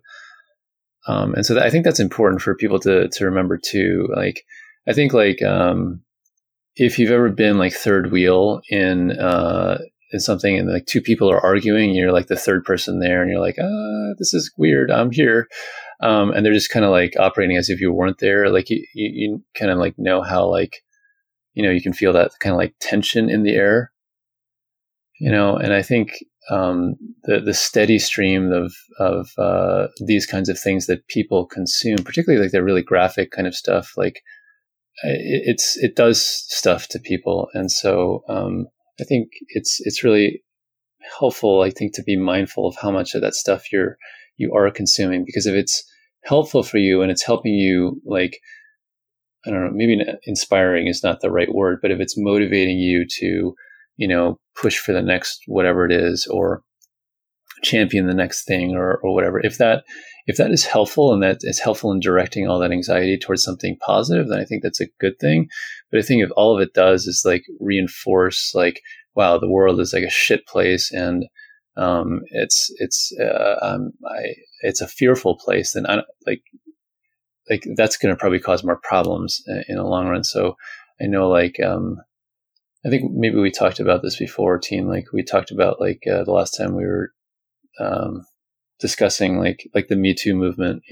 I had so many students like come into my office after when those things were happening who had sexual assaults in the past, and they're like, this is a really good thing, but it really, really sucks for me, because every time they go on social media or turn on TV, radio, people are talking about it, and they're reminded of all the stuff that they're like, I'd rather not think about this right now. I'd rather just kind of like try to get through my day.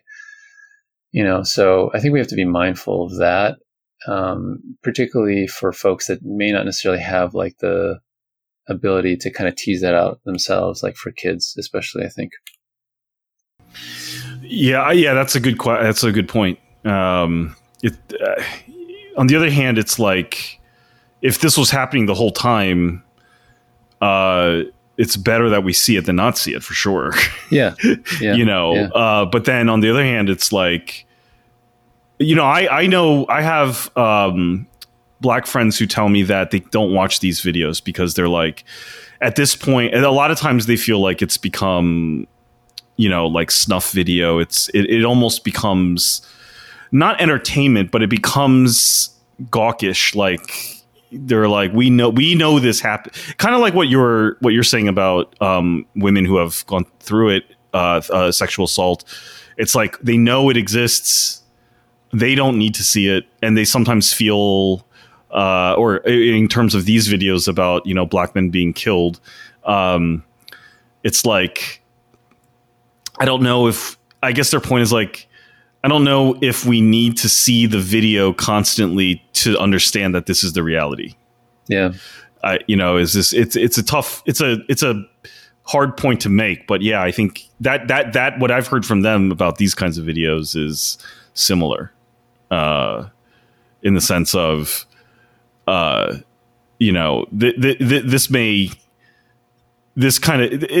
maybe a little bit too triggering in a way. Right. Yeah. Anyway, man, we talked about everything. Chris, we're at like about 2 hours 15. I know. You know what? The funny thing is, like, we record these really long podcasts these days, and then I tell some of the people like, "Oh, sorry, the pod's going to be really long," and they're like, "Oh no, that's fine. I like the long ones." People like the long ones. I don't know, like, play them in the background or whatever. That's good. Yeah. Any final thoughts or anything? Or we should probably wrap it up soon, but and continue it. I think there was a lot of stuff, like maybe we could go into more detail in the future, but yeah. Chris, any last thoughts? Or? Yeah, I mean, I think anyone who's like mixed race listening to this podcast, I think, it can be hard if you're accessing Asian spaces for the first time, to feel kind of like that is something that you have autonomy over. And, people do have, I think there is a good point in terms of like thinking about like light skin and passing and all the different, advantages that you can have of that. But I think that is ultimately a separate conversation than the one that we're talking about here. I think for as much as the conversation like tries to steer mixed race in this thing of, it's a very divided and, mental anguishing kind of position where like mixed race kids are so fucked up. I think one thing that rang true for me in one of the past podcasts that Anton Song said is that, the identity of mixed race, have that as a demarker, is largely heterogeneous, meaning it's not something that you can talk about coherently. And it will ring true for everyone who identifies as that. So you really, it's hard within race, the discussion of race, which can be often so homogenous in how it's spoken about, to have your kind of own individualized conception of that. And I think I would just want to encourage anyone in that position, no matter how white passing you are, to just keep plugging it in, keep talking about it, keep thinking about it. It can be really difficult and super personal at times, but I think there is a lot of value that you can derive personally out of it. Just from a mental health perspective, it's definitely a difficult thing to do, but I think it is something that you should feel invited to continue exploring. Yeah, I think, I guess to bounce off of Chris's thought, I mean, I would say we touched upon this in a couple of different ways, like with stories and movies and personal narratives, all that kind of stuff. I mean, I think it's important for folks to just get a sense about what their own personal story is and to write their own story, not necessarily be bound by what other people necessarily want for you or expect you to be. I think to take those things into consideration and recognize that there's like, you operate as a part of a society, and so there's going to be certain societal kind of things that you don't necessarily agree with, but I think maybe, I don't know, maybe this is an American way of looking at it, but I mean the notion that you don't necessarily need to be bound by that, and I think that's probably definitely true for someone who is multiracial, because there's all kinds of assumptions that people will make about you fit into this or that, or do this or you don't. I mean, and maybe that's something that's true, maybe it's totally not. And so, and I would say if there's anybody that is listening to this and is interested in making that leap into, it's like, you know what, I think I'd like to discuss some of these kinds of issues with a mental health person. I will say that there's lots of different ways of going about doing that. I would say you don't necessarily have to find a professional to do that. There's probably plenty of people in your own community who you can express some of these things to. And it's helpful to have those people around just to try to build your support network. Because even if you go to see a therapist, you can probably see them at most maybe once, maybe twice a week. And so an hour or two out of 168. So the rest of your life is lived elsewhere. And I would say that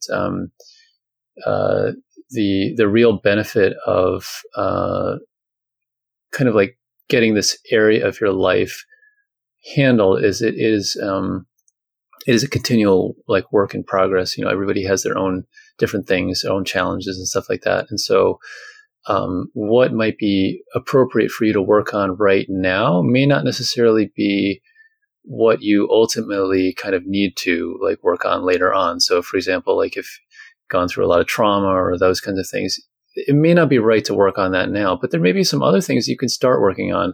And I really think that something is really better than nothing. Even if the person or the setting or whatever it is that you find is not necessarily ideal, it's okay. It's never going to be 100% ideal. So I think that you have to stick with it. And if it doesn't work out, it's fine.